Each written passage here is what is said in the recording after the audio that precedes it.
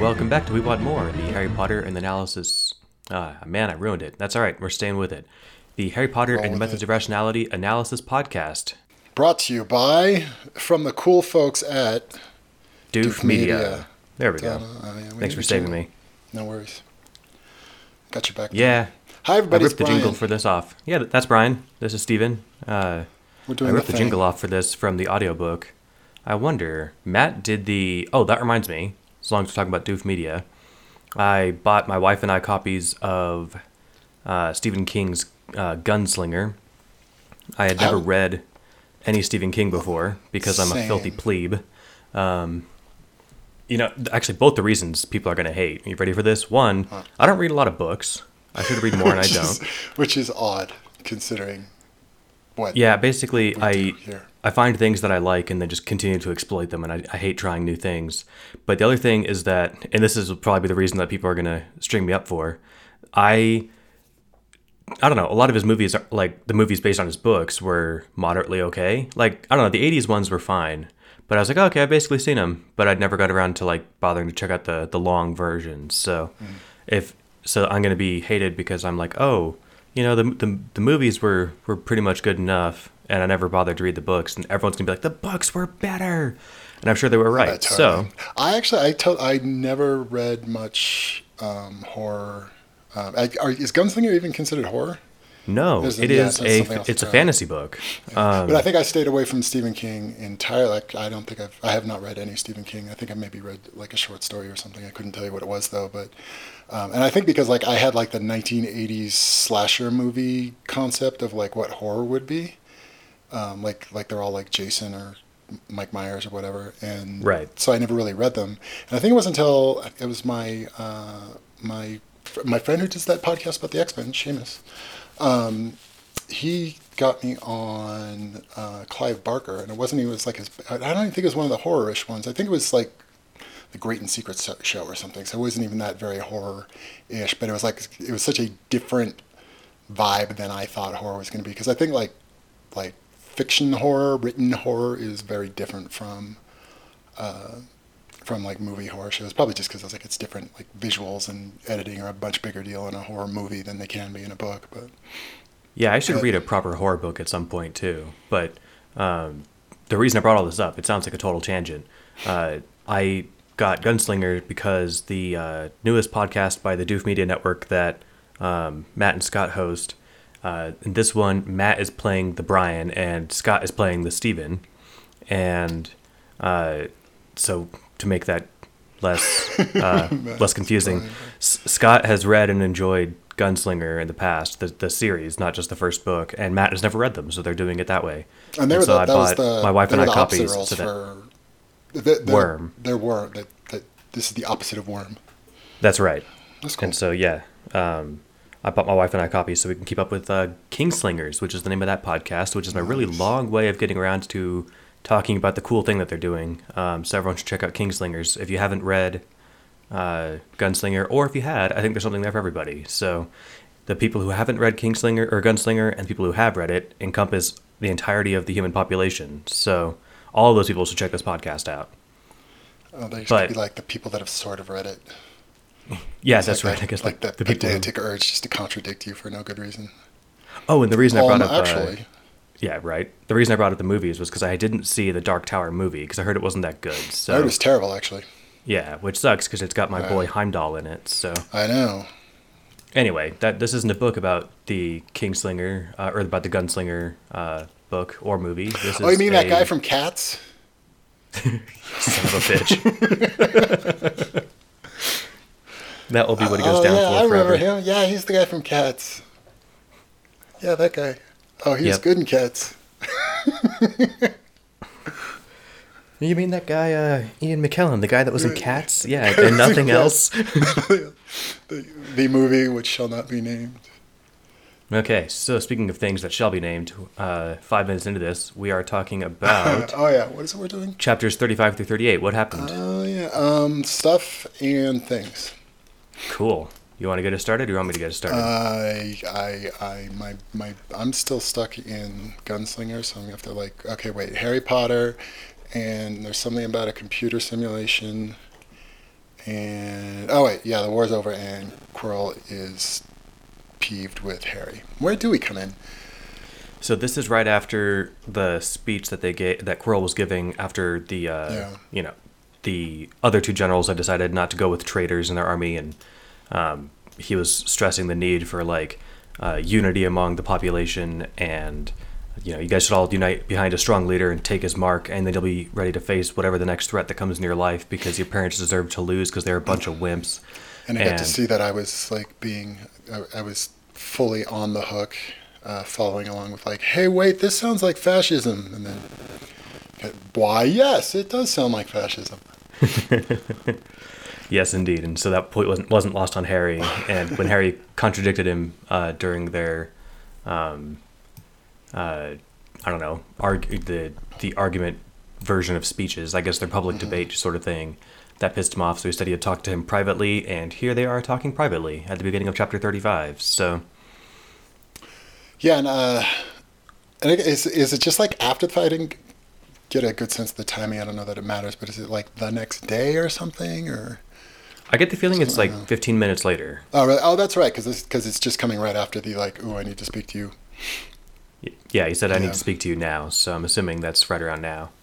Yeah, and I guess so they're sort of just having the long drawn out version of the argument. They were just kind of hinting at each other while they had an audience, and Quirrell says that kind of explicitly, oh, there's arguments you should be having out in public, and then arguments you should be having alone, like we are now. Yeah, and he's kind of putting Harry down, and he's I forgot that I make allowances for the fact that you're a kid, but sometimes I forget that you're just a meddler, and I hope that you didn't meddler, which is a hard word to say. Yeah. I hope that your childish meddling has not just killed you, ruined your country, and lost the next war. And Harry tries to point out that, look, you've got to understand, if you have any sense of Muggle history, what you're talking about is a lot like the stuff that the fascists were talking about, and that's kind of a bad thing if you're paid attention to history of the Muggle side of things in the last century. And Quirrell's comeback is just him. It was a good flexing. Comeback. Yeah, I like it. It's so the nasty Italian fascists believe that unity is stronger than division, said Professor Quirrell. Sharpness is beginning to creep into his voice. Perhaps they also believed that the sky is blue and advocated a policy of not dropping rocks on your head.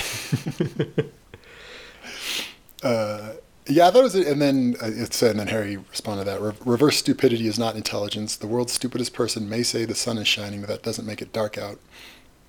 And we said that I couldn't find it. I think it was Thomas Friedman had written some article. It was about Donald Trump, but the phrase he kept going back to was something like, "Just because Donald Trump believes something doesn't make it wrong." It was a point he kept going back to. Yeah, that was actually the example I was going to use. It's general. I mean, it's easy enough to point at anything he says and be like, okay, I'm going to go ahead and safely bet on the opposite of that. So, a week ago, he was on the news saying, oh yeah, we've got, there's 15 patients in the U.S. The corona could be down to 0, could be going down. Maybe a miracle will happen. Literally quotes. I'm not just pulling this out of my ass. I got the impression of. But the reason, so he was talking about coronavirus, or COVID-19, if you want to be fancy. The reason that he's wrong isn't because he said it. It's because that's not the established consensus of people with the understanding of viral epidemiology, right? So he's wrong because he's wrong. Right, he's wrong for other reasons than for being himself, and so that's what this reversed stupidity is not intelligence. And in fact, there's a fun short Less Wrong post about how you can't just if someone was that wrong about everything, where you could just take the opposite of every time they say something, and just the opposite was true every time.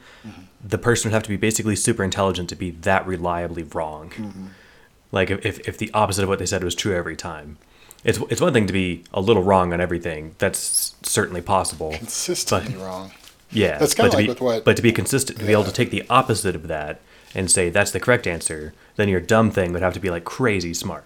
Yeah, in it some reminds weird sense. Me indirectly of kind of when Harry was talking to Draco about once you know what the actual answer is, then you've already designed your conspiracy theory explanations for everything. It's almost kind of like a version of that where like to be wrong all that often means you have to know what the right thing is to figure out what wrong would be.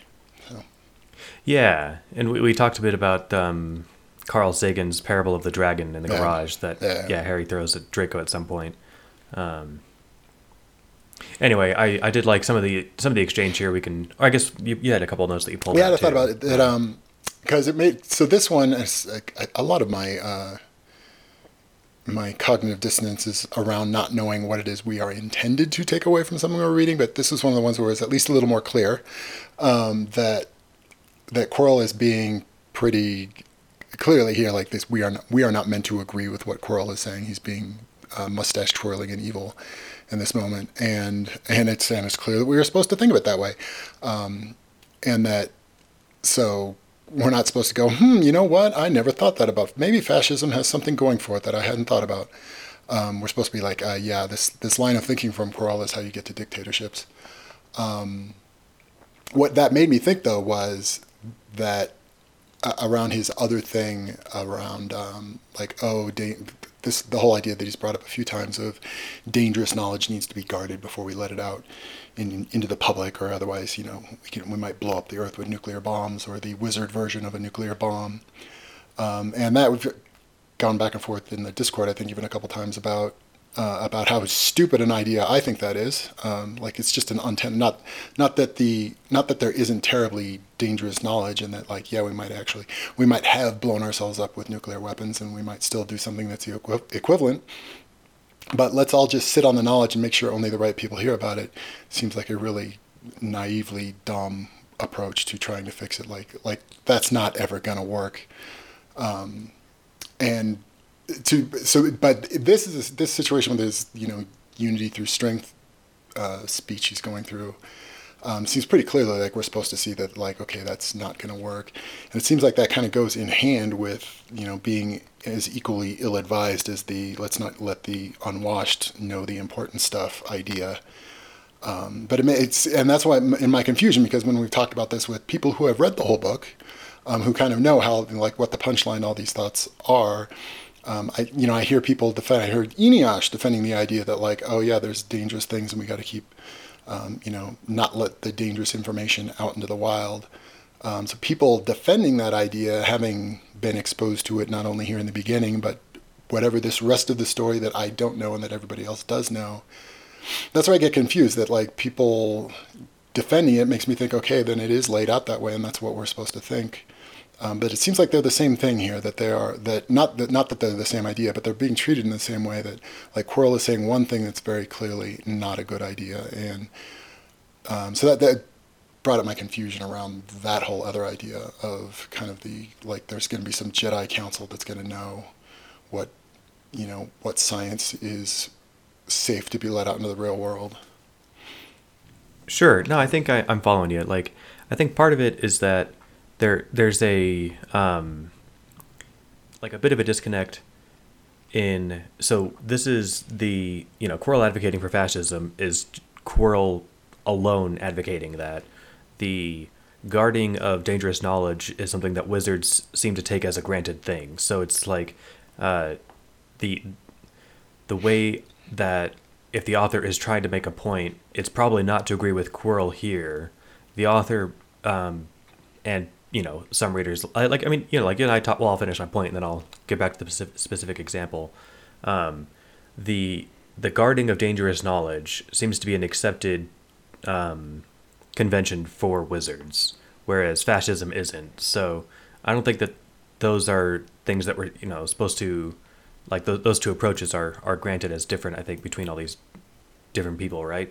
Yeah, well, I mean, but is your impression, given that you can't spoil anything for me, but I mean, is your impression of when, because I think it's been twice that Quirrell brought up that idea of like, oh, you stupid muggles nearly killed yourselves with nukes or something. But I kind of got the impression that maybe not that it was like some central theme or something, but that was something we were supposed to sort of take away as a thought we are supposed to maybe agree with.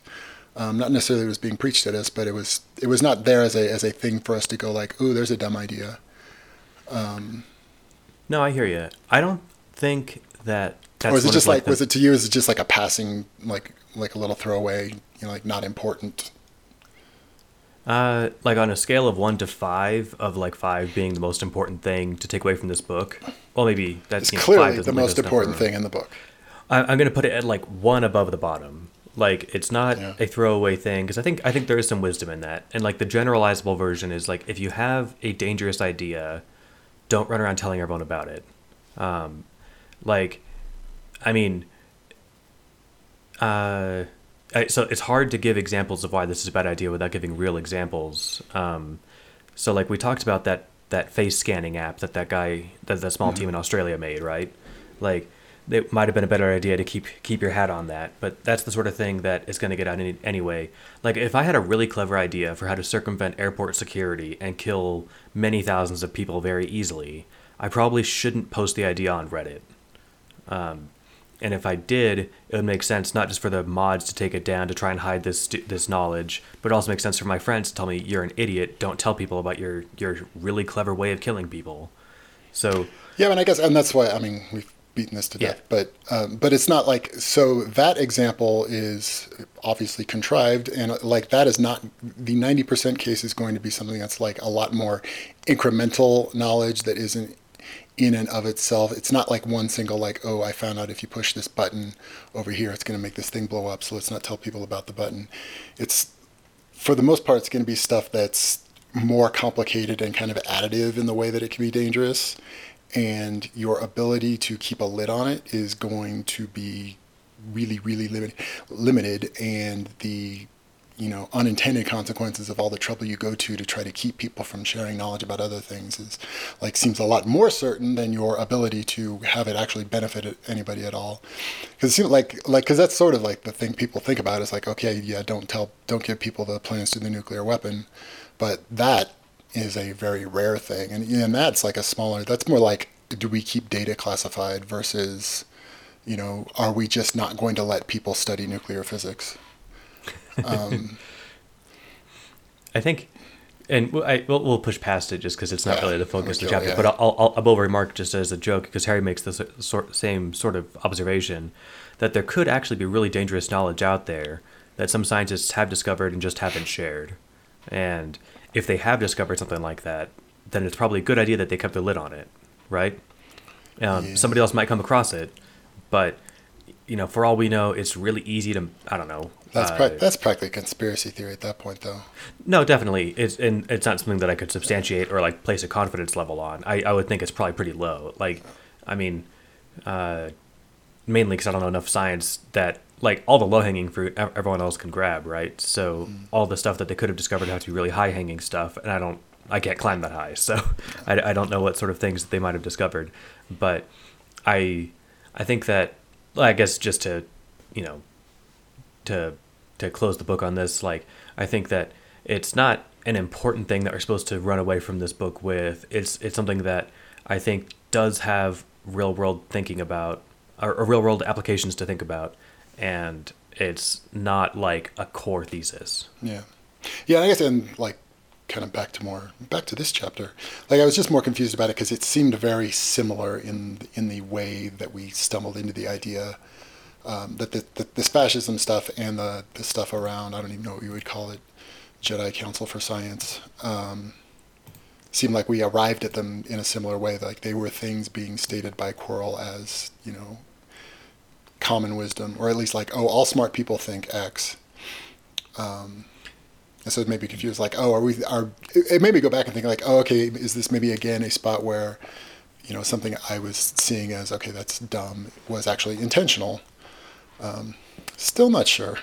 No, I hear you. Yeah, I think like at the top of the book, the author says that not everything that the protagonist does is lesson in wisdom, and advice from darker characters is should be considered very carefully or something. Yeah. The And only I thing think maybe will that's say where is it's only that been like recently that where I'm like, okay, yeah, and I'm still like so much uncertainty around for me, like knowing, how much of this am I supposed to take a certain way or not. But then I'm like, oh, wait a minute, the stuff I hear people say about it who have read the whole thing is going to be a good clue. Yeah, so I don't know. yeah, Anyway. I mean, Quirrell's the only fascist we've met so far. We can move with that. So, And it's interesting. I'm not a fan of fascism. I'm also not a deep scholar of 20th century. How do you know you don't like it century. if you've never even tried it? But I do wonder if there's more wisdom to that sort of mindset in the specific circumstance that Quirrell is talking about. Where, look, we've got a population of like 15,000 people, and you guys were mobbed and terrorized by 50. If you guys weren't a bunch of wimps uniting around one strong person, at the very least, Quirrell is wrong, but in a very interesting way. He's not just, we should, and he's certainly, he made clear he's not advocating for himself. Maybe he is, who knows, but he didn't seem like he was trying to say, everyone take my mark. It's this cool, it's a cursive Q with a wand, crossing it over it or something, right? He would have a cool mark. Yeah, I bet it would be cool. But, I guess I'm not making this point eloquently. I think Quirrell is wrong, but in a way that makes him a compellingly wrong, right? Yeah, and I pulled a quote a little after that. That's kind of what you were saying. It's Quirrell saying, and while Dumbledore was a flawed leader who was losing the war, it is ridiculous to suggest that any of the ministers of magic elected during that period could have taken Dumbledore's place. And when I read that, what it made me think was, and I think this is on purpose, I think, that putting it that way and that how true that seems, then at least for me, also made it more evident how fictional that scenario is. That, yes, you do need an effective central leader with power and everybody behind him in order to fight off dark wizards. And that's why we have democracies and not government by rolling. Right. Because in the real world with real problems, the problems are complicated, the solutions are complicated. Getting everybody to go along with it is complicated. It's all just a big mess, and you need somebody. You need an ability to navigate only getting 60% of what you wanted. Yeah, and I agree, and it's. I think that's all. I think at least for me, I think we were supposed to take that away from it. That he's saying like, oh look, you need Dumbledore never could have won this. An elected, Cornelius Fudge couldn't have won this. You needed a Dumbledore, and I think what that made me think was, yeah, but that doesn't happen in the real world, and that's why democracy is better. It would be nice if our problems were as black and white as, look, there's this guy with red eyes and a snake face that's trying to kill, that's killing a bunch of people. We all need to stop him. It'd be nice if humanity's problems were that black and white, right? Exactly. There was another line that, I double checked, and this chapter was written in 2010, and so there's a line in this that aged really well when Quirrell is talking about how dumb democracy is. He was like, oh, I see, you like democracy because you were raised with it. You didn't grow up really enjoying revering Quidditch, and if you had, it's the transparency of how dumb it is wouldn't be as obvious to you. But because you grew up with democracy, you think it's the coolest thing ever. The last Muggle newspaper I read that said the last president was a retired movie actor. And, I think it's supposed to be set in 91 though, right? Yeah. So yeah, so he's talking but about but it was also written in 2010 before Trump was on the world stage, and so that I feel like I think it's just I guess that's true too. But I think when I read that he was like that he was very consciously like putting this in the year that it was supposed to have taken place. Yeah, that too. I just liked that because it's, if anything, it's still it's easy true. to see from. Well, yes, it's still true, but it's if you're putting on your Quirrell glasses, it's really easy to see where he's coming from. Yeah. And he's like, look at these fucking idiots. They're democracy. They're electing game show hosts and actors and these idiots to rule them. No, they need strong, powerful people. Yeah. And again, I think you did a good job here because I think we're also supposed to see how easy it is to make that argument, and that it is it is not a good argument, but it is an easy argument because it's always super easy to just point out how fucked up things are. There's always something fucked up somewhere, and then your simple solution seems like the right one. And that's why I really like what the story is doing with Quirrell here is that. Yes, we disagree with him, but it's easy to see where he's coming from. He's not the boring bad guy, who just wants to destroy the world because he hates it, right? Yeah. Those guys suck. And it's not even clear. Well, certainly it's definitely seems clear to me that Quirrell isn't being the bad guy in his version of the story, right? Yeah. He's like, no, this is the smart policy that will save everyone. So he's trying to You do the know right that you thing. said I'm still not clear. To me, it's still a little ambiguous. Is this like an honestly held opinion, or is this some kind of sinister manipulation that he's trying to do? Both of them would be cool. I'm not totally sure, or if it's some like, you know, ugly mixture of the two where he's trying to manipulate Harry down a certain path while also semi kind of believing what he's saying. Quirrell is always playing up one level higher than us. Yes. Yeah, he's awesome. And Yeah. so yeah, then Harry kind of retorts to the whole thing about, you're a kid and that's why you should have kept quiet and we should talk about this here. And Harry says, I'm no friend of Albus Dumbledore, but he's no child, and he didn't seem to think that my concerns were childish, nor that I should have waited to speak them. And Quirrell says, oh, so you take your cues from the headmaster now, do you? And then he stands up from behind his desk, and we get a scene change. And it goes to Blaise Zabini. Was this a real guy in the original books? I don't remember him at all. I can't I don't even remember. remember. I've got my Harry Potter lexicon tab open, but at this point it doesn't matter. So, I don't think so. I will double check just because people have kept telling me that we should look it up. But in any case, why don't you summarize what goes on with Zabini? So yes, it took. I didn't quite get it at first. It sounds like it's not that. Is it? Zabini's not in his office. It's that he like stops Zabini on the way to seeing Dumbledore. Is that? Did I read that right? Yeah. Yeah. So he's like stops him in the hallway, basically. Yeah. So yeah. So Zabini's on the way to talk to Dumbledore, and we're not entirely sure why. We're not really told, I don't think. And so Quirrell stops him, and Quirrell's basically like, I know you, I don't remember his exact words, but that like you were employed by someone, or what was the price, who are you working for, and how did they buy you? Because he's telling Zabini, like, I know that wasn't just like your own idea to have it be a tie. And so I know this is part of somebody else's plot, but and then he pulls the old like, oh, I know who it was, but I just want to hear you say it. Which was you did not devise the plan of today's battle, Mr. Zabini. Tell me who did. Which for somebody theoretically such a eighth dimensional chess genius as Quirrell seems like kind of a obvious like. Oh really? I mean, I already know, but tell me. If we're assuming that Quirrell is still playing eighth dimensional chess, the fact that he's acting dumb here could be playing a point. And part of it, I think he wants Zabini to say, unprompted from Quirrell, that it was Dumbledore, so that since Harry is standing right there, he gets to hear it from Zabini's mouth that Dumbledore orchestrated it. And to appease everyone who is walking Harry Potter lexicon, I can confirm that Blaise Zabini was indeed in the books. Thank God. And that his mother also was apparently a famously beautiful witch who married 7 times. So both of those things seem to be canonical. And let's be real. So, well, I guess we'll get there about his mom marrying 7 times because that's just ripe for a joke. So. That struck me as something like, oh, there's more. This isn't some kind of inside joke thing again. It seemed oddly specific. But anyway, but what Quirrell gets out of Zabini is that Dumbledore, and he's sort of vague about it, but that his cousin was being bullied, and that Dumbledore was kind of causing it, maybe nudged them, I think was the word, and that if he helped him with this plot, that Dumbledore would get the bullying to stop on his cousin, and so is this, Dumbledore's doing sinister, terrible things.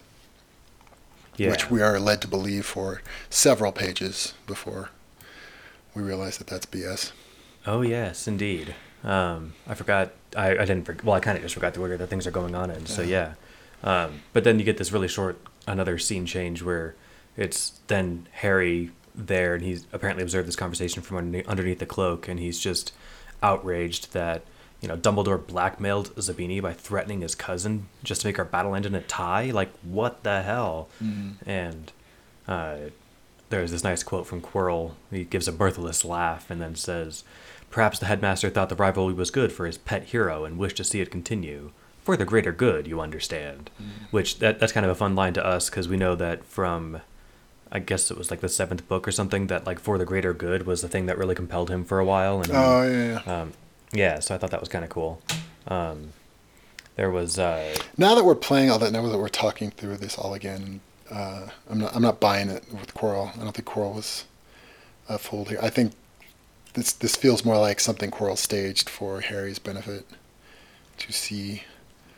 It's too sketchy a theory, and he's pretty vague about like what Dumbledore's motives for doing it would be. There's kind of hand wavy the way Quirrell's talking about them. So I think Quirrell's bullshitting Harry here. that could That's be. that's, I mean, that's so my his theory. yeah, that's fair. The rest of the quote was that um, you see, Mr. Potter, everyone knows that Dumbledore's madness is a mask, and that he is sane pretending to be insane. They pride themselves in that clever insight, and, knowing the secret explanation, they stop looking. It does not occur to them that it is also possible to have a mask behind the mask, to be insane pretending to be sane, or to be insane pretending to be sane, pretending to be insane. And I love the the recursive like ways of thinking about it. Um, so then it's oh yeah. Before we get to like you said, several pages later, so the some of the stuff that happens in the middle, we get Yeah, so Harry's little Harry kind of like aftermath. Harry kind of talking himself through what he just went through, and he's kind of talking about that Quirrell sees this. There's going to be this big conflict between Muggles and humans, and that how awful. And he kind of ties it back to the idea of like common enemies, and that how ugly it would get if the whole Wizarding world and all of Muggle world became enemies and went after each other. And think the thought that he has that he thinks has not occurred to Quirrell is just if there's maybe a million-ish wizards, there are billion-ish, multiple billions of humans, and that the numbers are so bad that he thinks Quirrell is really, in spite of how much more powerful wizards are than humans, that the numbers are just not good, and that he thinks Quirrell is miscalculating where Harry's sympathies would be. That if he had to choose sides, that Harry's like, it's 6 billion people, and that also Harry ties Muggles with science, and so it's like, okay, I'm going to be on the side of scientists. I think you pulled a good quote for it. Yeah, I grabbed that quote. I liked your thought. I don't know. I mean, that's actually something fun to speculate. I kind of take it as a granted that 100 dedicated wizards, if they were all as powerful as Dumbledore and Voldemort, that they could easily destroy the world, destroy all of Muggle Mm-hmm. society. Like, if it, and that's not 1 million of them. That's just I think maybe even 10.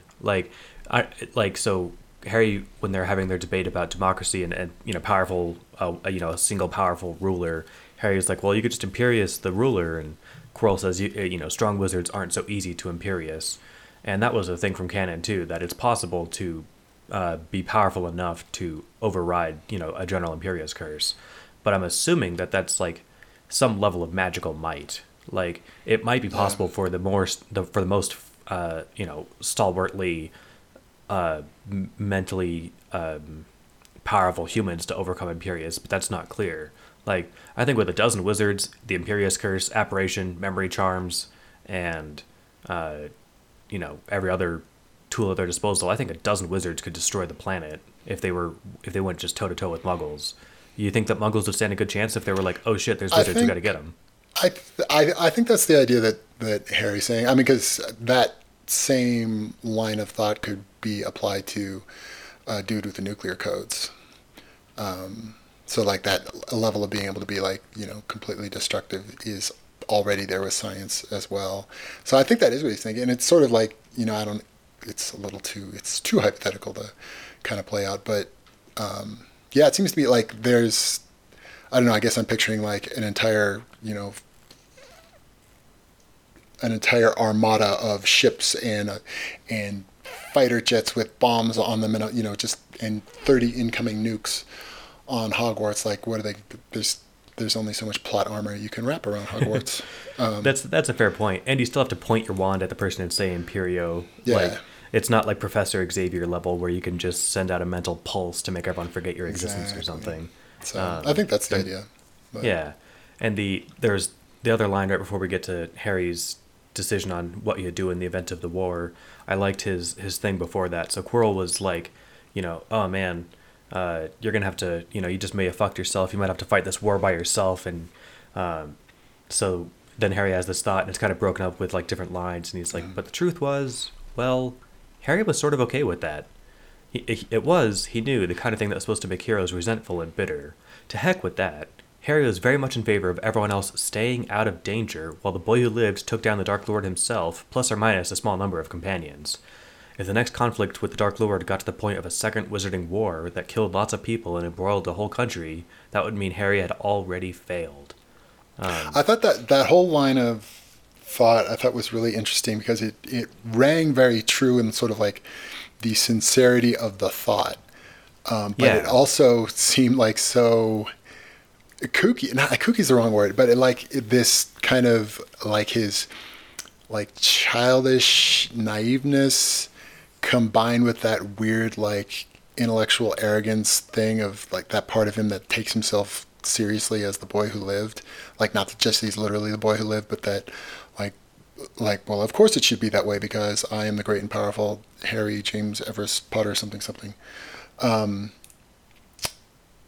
agree. And I think we're supposed to take it that way. It was like look at this weird mental place Harry is still in that he's like taking on the responsibility of the entire universe on him, in a sort of combined like feeling overwhelmed by it, but also feeling like yes, it's his responsibility, and then the kind of weird literal magical thinking around the idea that this 11-year-old kid is actually up for the task.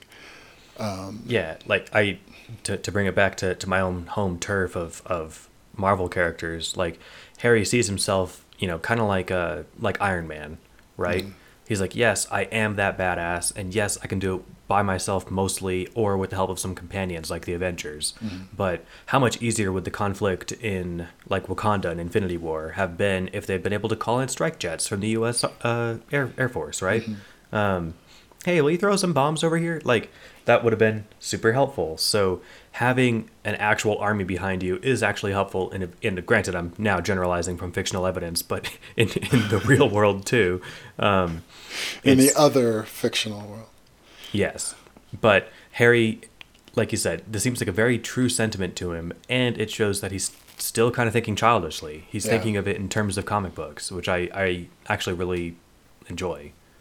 It's not clear whether or not that thing's, that sort of thing can bite him in the ass, or if he'll rise to the occasion and be Iron Man. But it's like you said, I think you captured it well. You said that the sentiment seems genuine, and it seems like it's him being full of himself and childish. Yeah, and Harry's sort of like Harry doesn't have an in between of like he's either the smartest kid in the room or he's completely worthless. Like he doesn't have an in between. Like he's like valuable and is going to be able to like help things. It's either I can do this or nobody can do this, or I'm completely useless at this, or I'm the only person that can fix it. And most of the things that he's completely useless at, he'll say doesn't really matter. I think that fits his character pretty well. Yeah. I can't think of anything that he's come across that he thinks is important that he also sucks at. Sure. Although a little bit later when he talks a little bit, that's also kind of a complicated mess, but the way he talks about Hermione at Christmas dinner, like he's okay losing to her, but it's also kind of a mix up, like he's okay losing her, but only because she's super genius. Yeah. Like if it merely meant that like, I'm really good at this, but not, amazing, that would be less okay with him, but it's okay with him to lose to Hermione because she's also, superhuman. He's okay losing to Hermione. Yeah, again, because she's another Avenger basically. Mm-hmm. But he wouldn't be okay and chill losing to a mouth breather like Ron. So. Swish. So then, when he was thinking about the greater enemy that Quirrell kept insinuating in his speech, and he was thinking about the war of extermination, and he says that was the one thing that Professor Quirrell hadn't realized, the one most important question he had forgotten to ask, that, if I had to pick between a scientific civilization, reaching outward, looking upward, knowing that its destiny was to grasp the stars, and a magical civilization, slowly fading as knowledge was lost, still governed by a nobility that saw muggles as not quite human. It was a terribly sad feeling, but not one that had any hint of doubt. Yeah, and that's what when he said this, and then what we were just talking about with like, okay, if it was, 100 wizards versus, the rest of the world, like this is a wizarding world that didn't want to be bothered with the idea or have the ability to get to the moon. Which seems like that should just not be very hard for a wizard. But so there's still like, it's kind of like wizards think small. And so like, Dumbledore could, Voldemort could conjure up a dragon or, something like that, which sounds like really impressive from a magical thing. But, Voldemort's, picture Voldemort's army of thousands of zombies and dragons and whatever other kind of magical shit you've got versus a regiment of 50,000 soldiers with tanks and guns. It's still like, okay, yeah, the other one's boring, but it's large scale. Yeah, and so there's I think Harry's thinking that it wouldn't be such an easy fight, but also that he would side with the Muggles. Yeah, that, and granted, he determines earlier that he wouldn't, like, he's not content with it ever turning into an actual war. But if it did, he's like, dude, I would sacrifice the million wizards to save the Muggles in a hot second. Like, it's sad, but it's true. I like that. It shows where Harry, I think Harry thinks of himself as a child of the Enlightenment first and a wizard second. Yeah. Right? Yeah. And then it sort of just kind of equates like that, if Muggles are science, that he's sort of characterized, not Harry, but that Yudkowsky has characterized wizards as thinking small. And that it could be, you could have like flashier magic in the short term that, a flaming jet out of your wand sounds more impressive than a dude with a gun. But kind of the science equivalent of this is it's one guy with a flame shooting out of his wand and the entire Air Force on the other side. Or, just something like science is more boring but more determined. And the mentalities of, like, I think he, again, with his childish naivete, kind of equates all of humanity as, children of the Enlightenment, and that we're all looking to the stars and reaching upward. Most people aren't, and that's a drag, but the enterprise of science is, and there's no equivalent of that in the wizarding world. And I think that's what he values the most, is like, no, the curious, the investigative, and the scientifically oriented, right? What it means to look up at the night sky and say, we can have that, which is the thought that wizards don't really have, it seems like. Yeah, and but kind of the cool idea that this whole book comes at is, like, there's no reason you can't bring that to magic.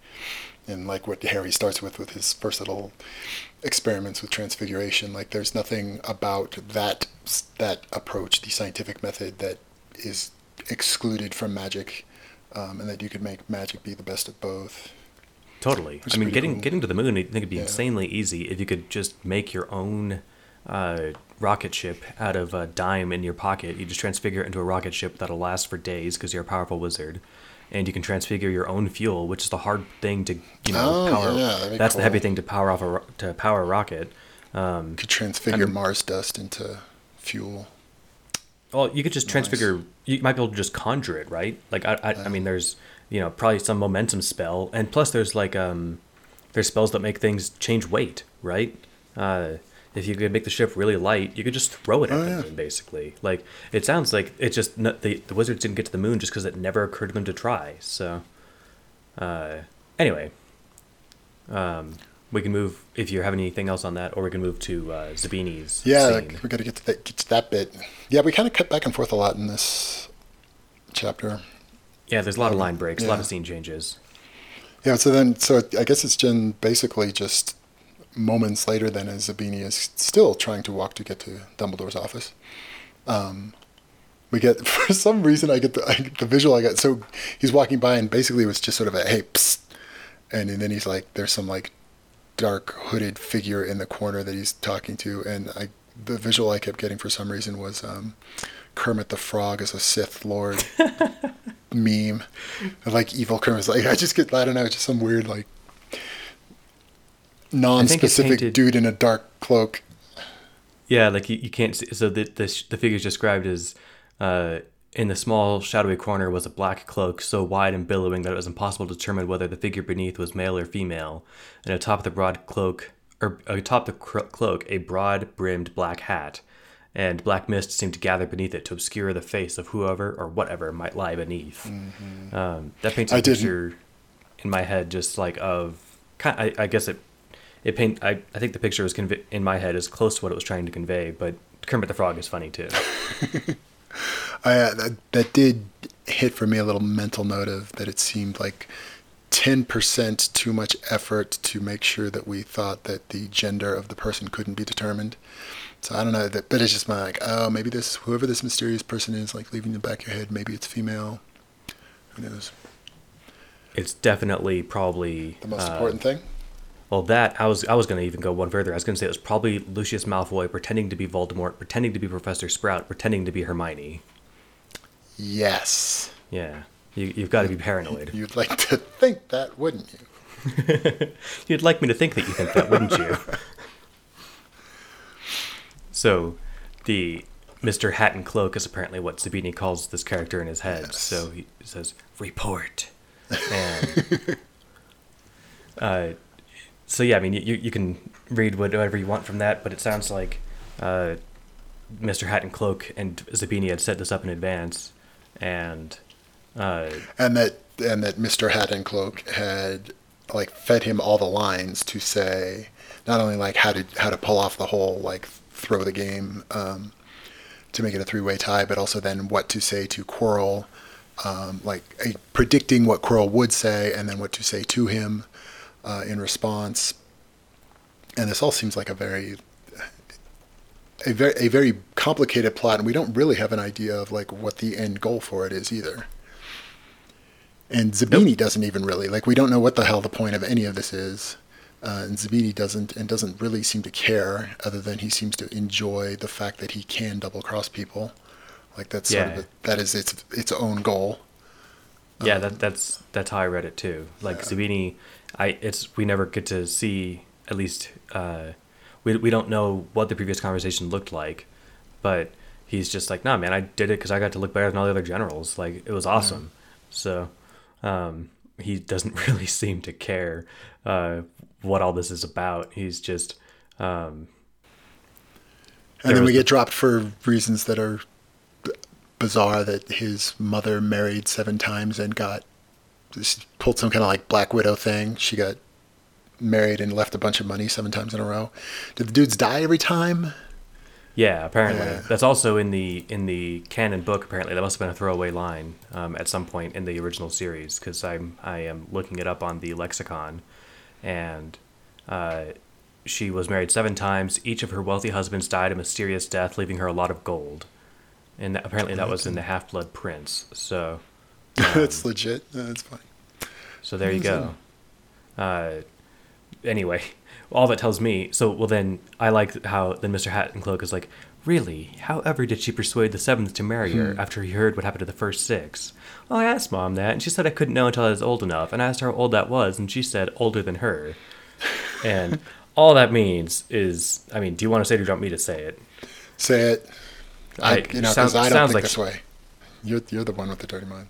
What that means is that it sounds like Zabini's mom can suck a mean dick.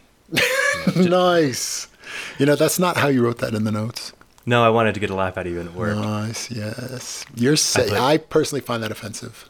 Yeah, I'm sorry. I didn't mean to. And I don't like thinking about Zabini in that way. It makes me uncomfortable. Zabini's mom, who is of age. No, I'm sure what it is she just she has a winning personality. No, your sick like incest fantasy thing is just gross. It's just gross. It's offensive. It's inappropriate. It's inappropriate. I'm sorry. I think I don't know where I'm picking this impulse up from. Yeah. So I bet I don't know. It says something about what you're into, man. I don't. Yeah, definitely. I mean, let's be real. Zabini's mom probably is just like really nice and probably very generous with her time and buys dinner and stuff and is just very thoughtful and then murders her husband. Black Widows. Yeah, exactly. Yes. I mean, she may still suck a mean dick. Who knows?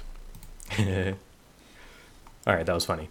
So, as Zabini's walking away, he's thinking. He has this kind of funny thought, and he's like, "Well, but then again, Mom hadn't betrayed 7 different husbands at the same time. At the same time. When he looked at it that way, he was still doing better than her." And then he was walking to the headmaster's office, content with being a quintuple agent.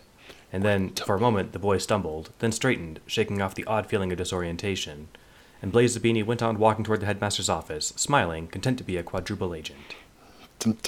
Oh, wait, I didn't pick up that it went from quintuple to quadruple. Oh, you thought it was just a double typo? Yeah, I thought it was just a... Well, I just thought it was the, just repeating the paragraph again. I didn't get that it... didn't pick up that it had changed from quintuple to quadruple. Oh, see, when you put the wink face, I thought that meant that you did pick up on it or playing along. No, I got that it was that it was repeated. That he was supposed to have had a little been obliviated or whatever at that point. But yeah, no, it went from okay. Mm-hmm. So then that means like that specific interaction he doesn't ever remember doing. Okay, then. Maybe. Or maybe he just forgot who Dumbledore was. No, he said he's going to the headmaster's office, so that part, yeah, okay. Yeah. Well, whatever it was, he was just, so he was just made to forget that particular one. I guess I knew that that's what it was anyway, but yes. And I can't feel like quintuple. I don't know who like I couldn't count to 5 in that whole scenario anyway. Who would it be? It was like I think it was Quirrell. Oh, wait, but Quirrell wasn't one of the people that he thought he was. No, I think he was going to play off like the 3 generals, Dumbledore, and then Mr. Hat and Cloak. Oh, okay.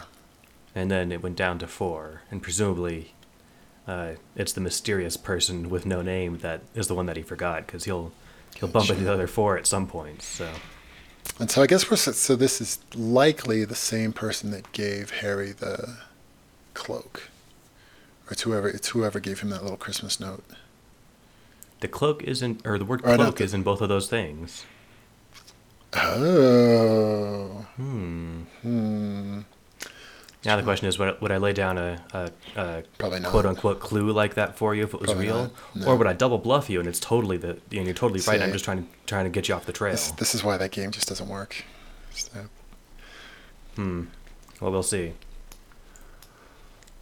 All right, so next up we've got Aftermath, Hermione Granger. There's a lot of aftermaths. Yes, this is definitely, and this is something that the book has done a couple times before, where like a big thing will happen, and then it'll do scenes from a lot of the impacted characters after the fact. I do like, and he did that thing he did with the quintuple, the way that he like just repeats text, use that for effects. It's good. It's a good technique he does. Totally. So Hermione is in the bathroom where she apparently goes to think. It's not clear. I don't know why that made me chuckle. This is the first time I've laughed reading that line. Like, was she in there using the bathroom or not, or was she just in there thinking? Like, you think she could go to the library or go to her dorm room or something just to think. But I guess the bathroom's a nice secluded place. People don't bother you unless it's a giant, or excuse me, not a giant, but a bright shining cat made out of moon-colored sunlight. So. And it speaks in Professor McGonagall's voice. So you're like, oh, excuse me, I was just trying to think here on the toilet, and boom. And I didn't get, no, she was coming out. She wasn't like in the bathroom stall. But if it had gone a minute earlier. That would be inappropriate. That's true. And I don't recall from the originals that that Patronuses were something that you could just kind of like use as your, page boy. You are recalling incorrectly. That is the thing they do all the time. All right. Fine. Yep. Fine. That's one I don't have to look up. So, when do they do it? I don't remember it. Like, when is that done? I remember. I only remember them being like super dramatic, or there was like the stag, or not the stag, but there was the Patronus that was actually Snape using Harry's mom's Patronus, and they only ever had like dramatic. Yeah, they were only like, they weren't just sort of like, hey, could you go fetch that person for me? The first one that comes to mind, I think, is in the beginning of book 7 when somebody, I can't remember if it's Harry's cohort or somebody he's working with, gets a message from R. Kingsley. Oh, yeah. I think, he sends his Patronus ahead at the party that the Death Eaters are about to show up, and he sends his Patronus ahead to tell everybody to run for it. That's right. There you go. So it's not clear what the rules were there, like on if you could just have it, if it like copied your mind, you could carry on a conversation for you, if it was a fast messenger pigeon or what, but something like that. So Seems like, at least my impression was like it was always a bigger deal. Like it wasn't just something you kind of casually did. It was, who knows? Yeah, that's true. Not It did seem critical. like a bigger deal, but Yeah. they don't have, pagers or cell phones in Hogwarts. So, They totally could. oh, there's that weird thing with technology not working around it, right? So, Morse, what do we call telegraphs? What was those things where you just like did Morse code over that? Is that Yeah, a telegraph? Yeah, telegraph. That sounds like it would work in Hogwarts. There's basically, Sure. I mean, sure, there's electricity involved, but very little like science. I mean, very little technology. What would work? Those little cup and strings. Yes. Yeah. I think like it crosses into science, like the amount of like what grade in elementary school did you have to go to before you understand how it works. Once you get past, like they can like anything up to 8th grade count is okay. So I don't know. It'd take a smart 8th grader to build a telegraph from scratch, but I think I'm but sure it's been you done. can tell. No, I had like a summer school class for like basic electrical wiring kind of stuff. Like that'd be fine. I mean, you just got to like hook up a battery to a wire to a thing. You cover that in 8th grade.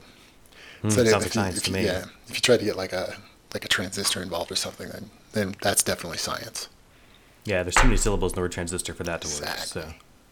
So, all right. So, Hermione gets a message from Professor McGonagall saying, "Hey, can you come into my office and not tell anyone that you're on your way there?" And sure, on my way. So, I also like this too. It's from Hermione's point of view, and just there, it's just a throwaway line, but it says, "By the time Hermione had gotten to the office of her favorite professor," and it's just like that's how she thinks of Professor McGonagall. Like she's like, "Oh, my favorite professor." Yeah, She's everybody's favorite professor.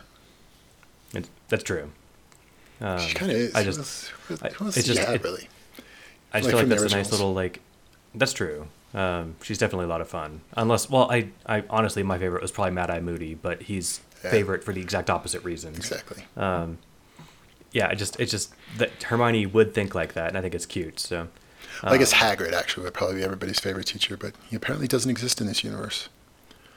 yeah, they mention him briefly, and then he hasn't had any screen time since.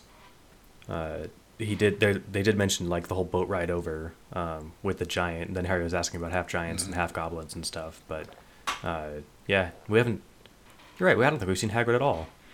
Yeah, I think he's. I don't think Hagrid's had any dialogue.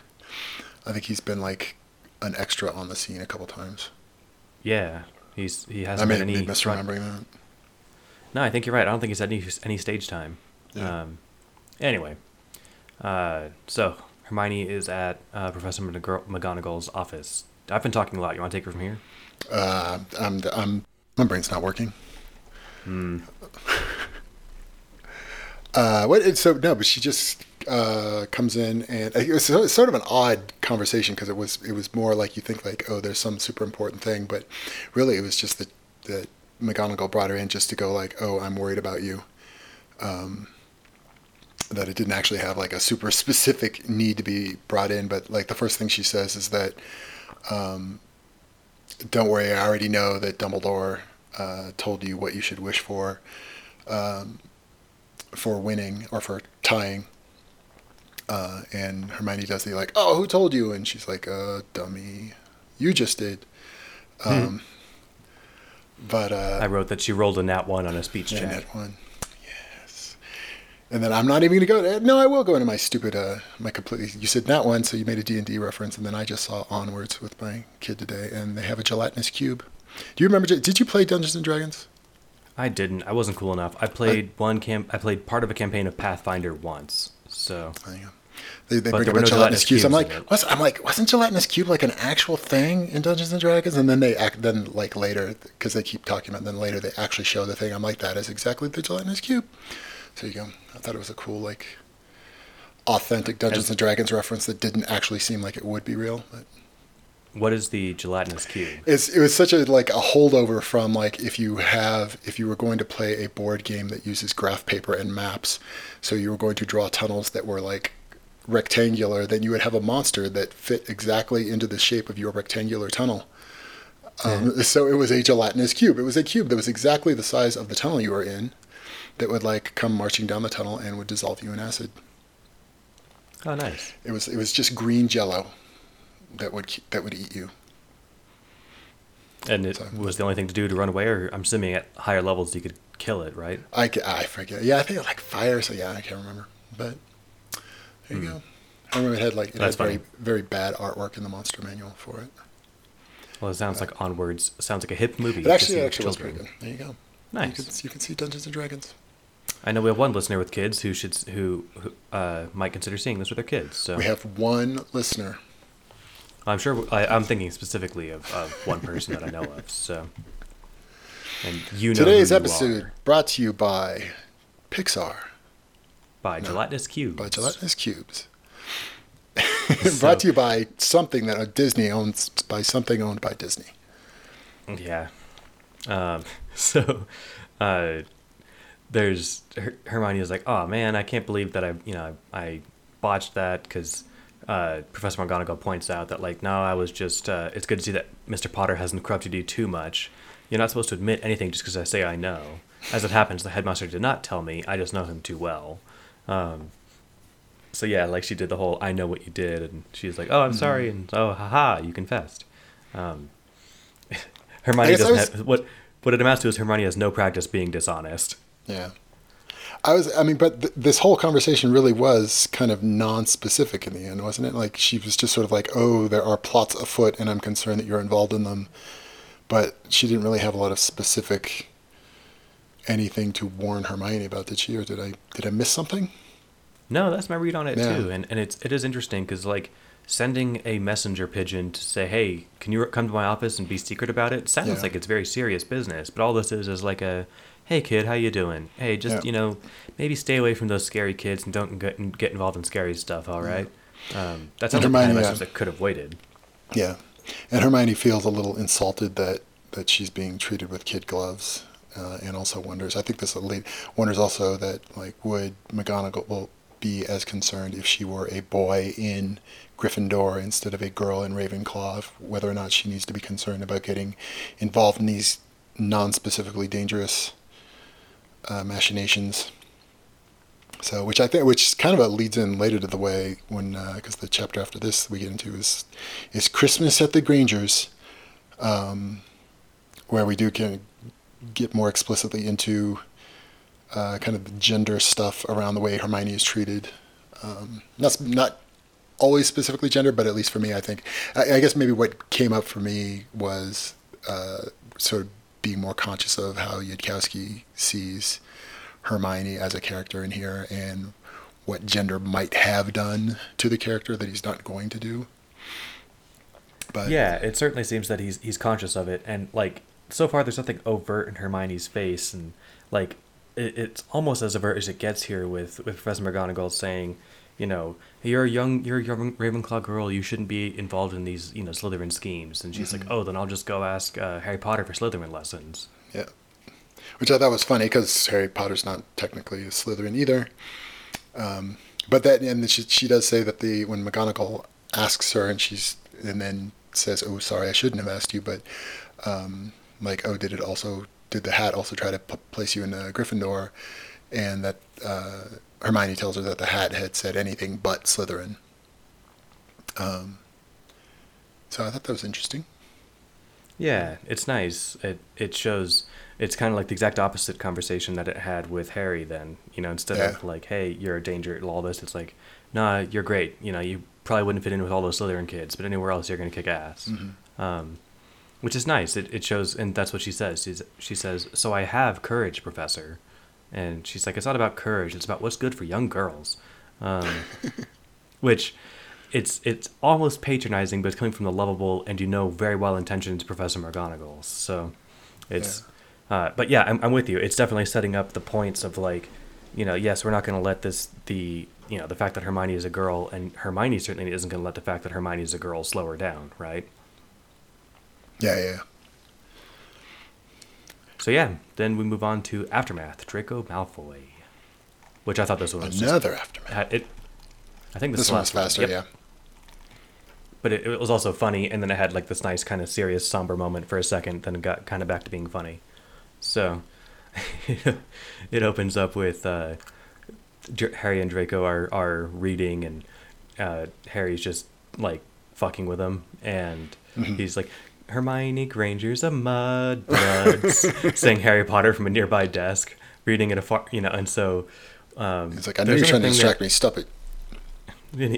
Malfoy's working with a mudblood. What will all your father's friends think? And this is a complete side note, but I like those. They're reading in an unused classroom. There are a lot of unused classrooms at Hogwarts. It's magic. No, I mean, did it just used to be more, like, was it built to be too big? Did there used to be more attendees? Well, there's there's like rooms that don't like only exist like when there's the room of requirement. I get the impression that there are like random unused rooms that like don't exist except once you walk around the corner to them. So. Yeah, I mean, I guess that's probably it. They'd, if they want to go study, they just walk around until they find an empty spot. Mm-hmm. But and they just. Well, especially you got like staircases moving around, like the whole space and time are different in Hogwarts. Yeah, it's December in an odd-numbered year, and there's going to be extra rooms on this side of the castle, at 3 p.m. Yeah, Mm-hmm. etc. That makes sense. So there was Draco, kind of in an attempt to shut Harry Potter up. He's like, "So what did you wish for the first time?" And he looks up, and Harry looks kind of sad, and Draco feels a twinge of malicious satisfaction. Then there's the line where it's like, well, people asked, and I don't think Professor Quirrell wanted me to talk about it, and you can talk to me. I'm your friend. Yeah, that's right. I'm your friend. Feel guilty. Their dynamic is awesome. And Harry's first wish apparently was that I wish Professor Quirrell would teach battle magic again next year. I like that. I think it's like they're just he's being a smartass to him. No, I think that was his real wish. Really? No, I took it as him that he said that because it was clearly insincere, and so it was just sort of a way of telling Draco, "Fuck you, I'm not going to tell you." Oh, okay. That's how I read it. I can see that. Yeah. I honestly don't know if we get confirmation of that. I took it as sincere, and Quirrell is as knowledgeable of the curse and the position as everyone else, and he's like, "No, fuck this. Wish for something real." I see. No, I read it as because he's wishing for something that's such a it's like a suck ass thing to do, but it's also like wishing for something that is going to happen anyway, regardless of whether you wish for it. I wish Professor Quirrell would teach battle magic again next year. Especially because it was italicized. I think because he knows that he. I think it might have been italicized because he was quoting himself or something. Like the understanding from the beginning of the book is that Quirrell's not going to be teacher next year, right? Like the curse in the defense position has been established to be real here too, right? Mm-hmm. So I think he was. Well, yeah, because I guess I read it because Harry said with obvious artificial lightness. It wasn't really all that interesting. I wish Professor Quirrell. I see. Yeah, I see. I thought it was him trying to say like him being sad and then like trying not to say it sadly or something. Could be both. Maybe he's just fucking with Draco, but. I guess like he was thinking what his real wish was, and that made him sad, and then he went into bullshit mode and said that lie. I don't know. Interesting. Wrong. Do you have any guesses on what his real wish might have been? I don't. No, I don't really.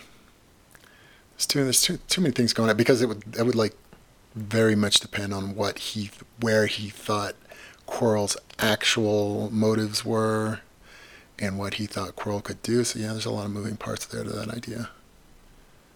I don't know. Yeah. No, that's fair. All right, so we move on to chapter 36, status differentials.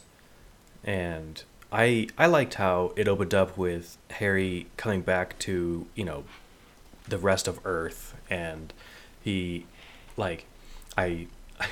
you helped me find the oh wait, where did I pull that little quote out? Oh, it was a little further down, that's right, so we'll get to that. But yeah, it's where so Harry feels like this like incongruity when he returns to the Muggle world. Like, there's garbage, there's the smell of gasoline and pollution, and he's like, man, wizards could just, use different spells to fix all that stuff. And yeah, I did like. I mean, I pinged off of a sentence in here that rubbed me the wrong way, but I did like the effect because it felt very like, oh, if we're just sort of walking through, if you're have stopped deciding how you want a plot to advance, and you're just sort of like, okay, if the characters are at this point, and this is what my characters are like, what would the world be doing right now?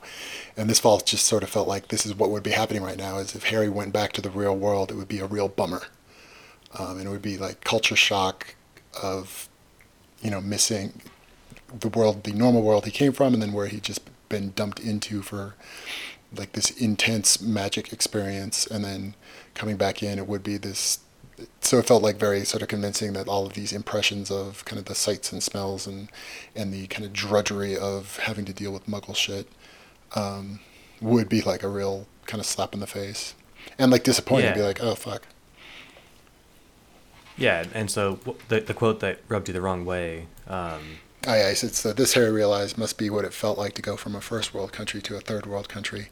That's it just rubbed me as like, oh, you don't know anybody from a third world country. You don't know how totally obnoxious that sounded, but not important. That's possible. I think it's like, I don't know whether or not the author's been to third world countries or not.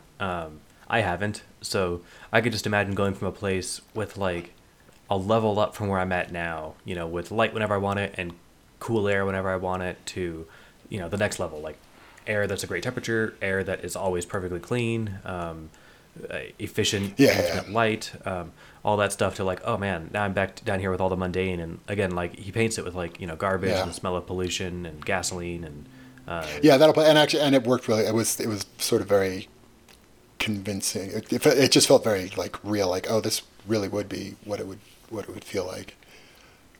Yeah. And with that said, third world countries are pretty disparaging, and so to compare Oxford to, or London or wherever they're at, to a third world country only works if you're coming from a zeroth world country like Hogwarts. So there was this nice line where, and that was when Harry realized that the boy who lived only existed in magical Britain, and there wasn't any such person in Muggle London, just a cute little 11-year-old going home for Christmas.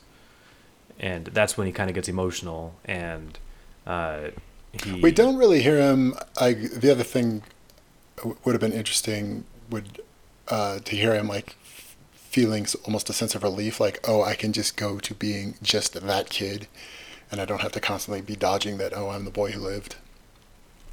See, I don't think that he can. I think that's what I tried to hit at, and I used that's why, frankly, that's why you're here. So my note said, like, he says, "Hello, Mom, I'm back," and he hugged her amidst the noisy mechanical sounds and the smell of burned gasoline, and Harry started crying because he knew that nothing could go back, least of all him. And it reminded me of that, and this is me reading my notes verbatim.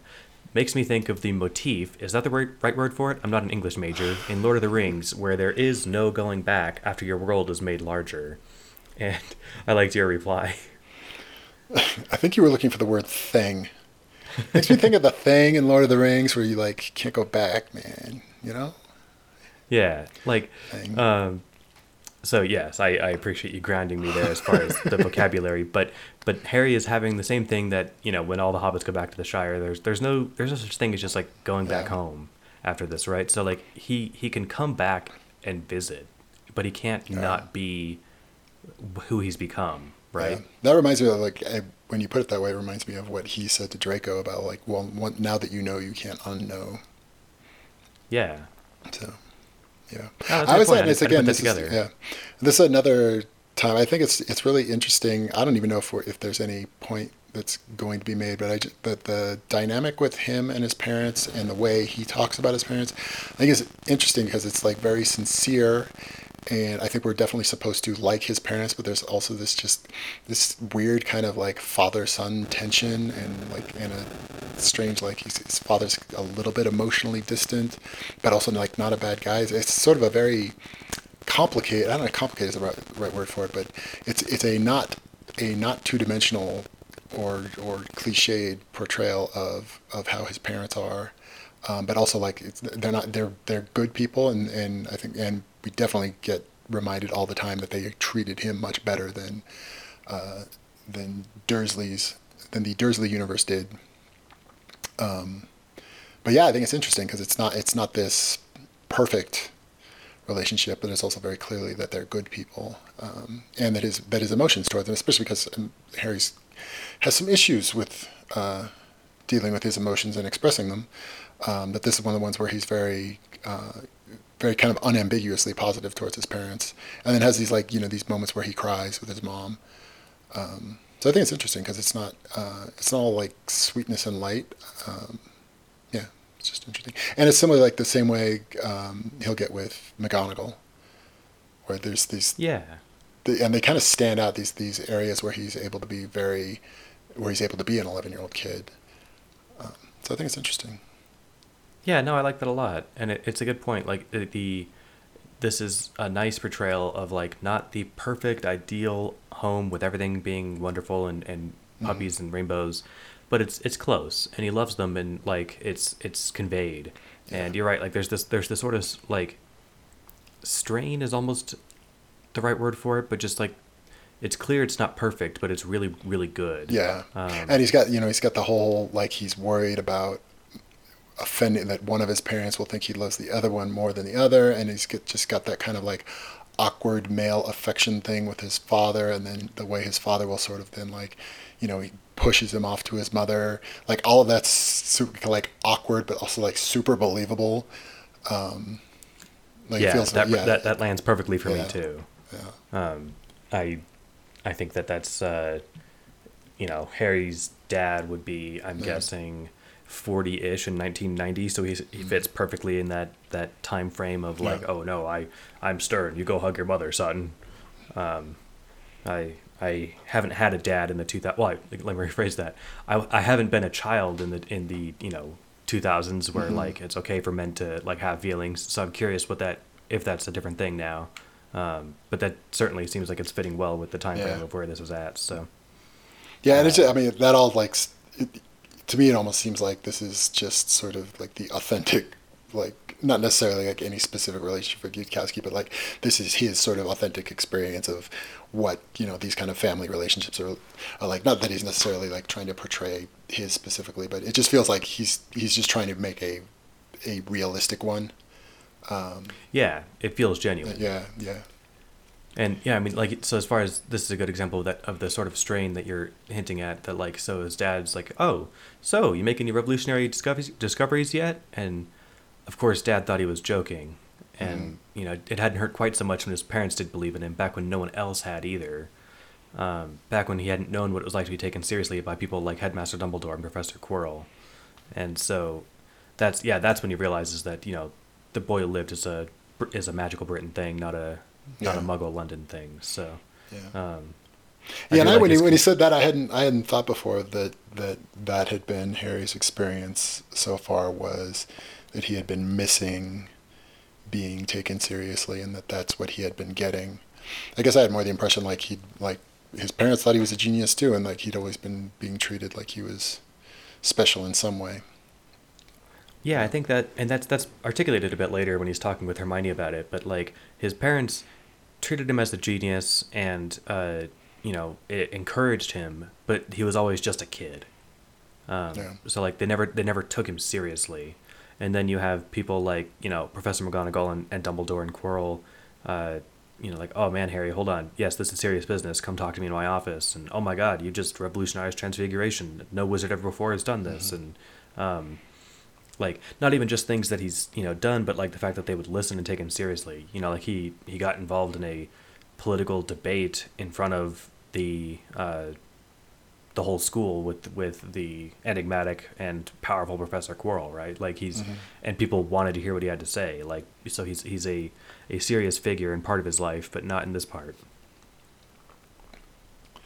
Yeah, and I So thought that was yeah. interesting. Yeah. Then there's this cute little bit where they go back to their house, and it's just like a few paragraphs, but it brings back that paragraph from the first one of the book where every inch of wall space was covered by a bookcase, and it describes the house again like the first time we saw it. It's kind of like the first time Harry's seeing it, like he's re-seeing it for the first time, Yeah. right? Yeah, and it's almost like the whole I don't want to say it snarkily, like their fascination with books was like their fetish for books. but it's this emotional connection he has with his family and just with his house in general, like this. Because I don't mean it's not, but they have this like very specific fascination with like books as a thing, like a book as a trophy of, oh, I read this. That is a particular thing that he shares, especially with his dad. Their whole thing about like going into it, you can't walk past a bookstore without going in. Like that's a way he bonds with his family, and so this is like that sort of is how we're being walked through Harry's sense of like, oh, I'm coming home, the place where books are. Yeah, no, I like that a lot, and that's a fun way to think about it. And it, you know, a quick tangent, but I moved. There was a period would have been in like I don't know 5 or 6 years ago. It doesn't I can't remember, but I moved 3 or 4 times within 12 months, Right. and over that time I gave away a lot of books because I had just portion, and I didn't have a ton. Books are heavy too. And well, that's why I got rid of them because I'm like, fuck this, man. I've read them already. I'm holding on to them because I've liked them, but I'm not going to read these again. Someone else will. I'll donate them or I'll give them to friends and stuff. But yeah, I had boxes of books and I gave away a lot of them. And then it kind of occurred to me setting up my like my sparse bookshelf at my last at the place after I gave away a lot of books was like, having a Kindle on the bookshelf doesn't like convey nearly like the amount of like doesn't signal the same level of prestige or scholarship or literacy or whatever as having a giant book of overflowing bookshelves. Exactly. Um, The problem is yeah, that the books as trophy thing, you have to like have some humility around it, or just not think about it too hard, so you don't realize that's what you're doing. Like I'm sitting in front of one bookshelf full of books, and they are all very conspicuously and consciously like trophy books. Like these are the books I want you to know that I read. And I like only give myself permission to do that because I'm saying out loud that that's the bullshit trick I am doing. But otherwise, it's such like it's book as affectation, and especially for me because I like literally the first 3 Harry Potter books are 3 of the 10 I think books that I've ever read more than once in my life. Like other than that, I read a book and then I'm done because I will come back and read things a second time after I've read everything else once. you got a long ways to go. Yeah. So keeping books around seems like kind of silly for me at least. But Yeah, I hear you. I mean, I could totally get it. Like, and at least like for this, like with how it's shown here, it's kind of this like it's more like an emotional connection with like just with the books and just like that is a thing Harry thinks of himself as being like, I am a person that reads books. I am the son of a man that reads books, and that is who we are. Yeah, So in that way, it's like it sort of like has a nice emotional element to it. it does have a nice emotional element to it. I won't keep belaboring that, but I really enjoy that, Yeah. and that's a cool thing to pick up on because I didn't quite articulate it that way myself. So there's this nice little joke where his dad apparently took up all the open space on his bookcases, so Yeah. like that's how his little section there ends. It talks about well, then there's a scene change, and so Well, then actually, let me beat that point up a little bit more, though. Yeah, because that is like the way that one little line break section ends. Is he's like, "You used up all the open space on my bookcases." Like he's all pissed off about it. Like that again. Like it just super rings true of like at least for like the way my family works. Like the being able to like have any kind of real emotional conversation with anybody else is super awkward, and like, oh, you don't want to admit that you give a shit about anything, and so you have these like weird like fake expressions of emotions around things that aren't really as important as you'd like to say they are. And so that just like struck me. There's like very like convincing way that you would do that. Like that is a safer thing to say than, oh, it's really nice to be home. I missed you guys. Is, oh, you used up all the bookshelves. yeah, no, I But really it's a like way that. to That's a like good connect connection. with people still. I can think of ways to do that, ways that my family does that too. Like when I visit my parents, I'm going to stay the night. My mom, they have a spare room that she'll make up, and she'll wash the bedding, she'll put it all together, and I'm like, I could just crash on the couch, and they're like, no, this, you have a room. This would be, a place for you to stay, and it's a nice expression of that sort of sentiment. Yeah. And then, once in a while, my this isn't speaking ill of my dad. It's just how he is. He's not an emotionally expressive person that much, and so once in a while I'll come out if I'm visiting, and he'll be cleaning the windshield or cleaning the windows of my car or something. You know, just like doing some small little thing. Like, hey, yeah, I saw that. I cleaned the headlamp things on your car. It looked like they were getting kind of gruffed up. I've got this buffer here. It's no big deal. And it's just, you know, he's not going to say, hey, it was really great just for you to stop by. Sure love seeing you, son. And he'll say that too, but it's, you know, it's different. Like, it's more expressed through those little sentiments. And that stuff's awkward and uncomfortable. And... Yeah. But I like it. It's great. Yeah. Good grab picking that up. So I liked, there's this brief thing where he talks about how he went Christmas shopping for his parents. It sounds like at Diagon Alley. Yeah. And Gringotts had exchanged galleons for paper money.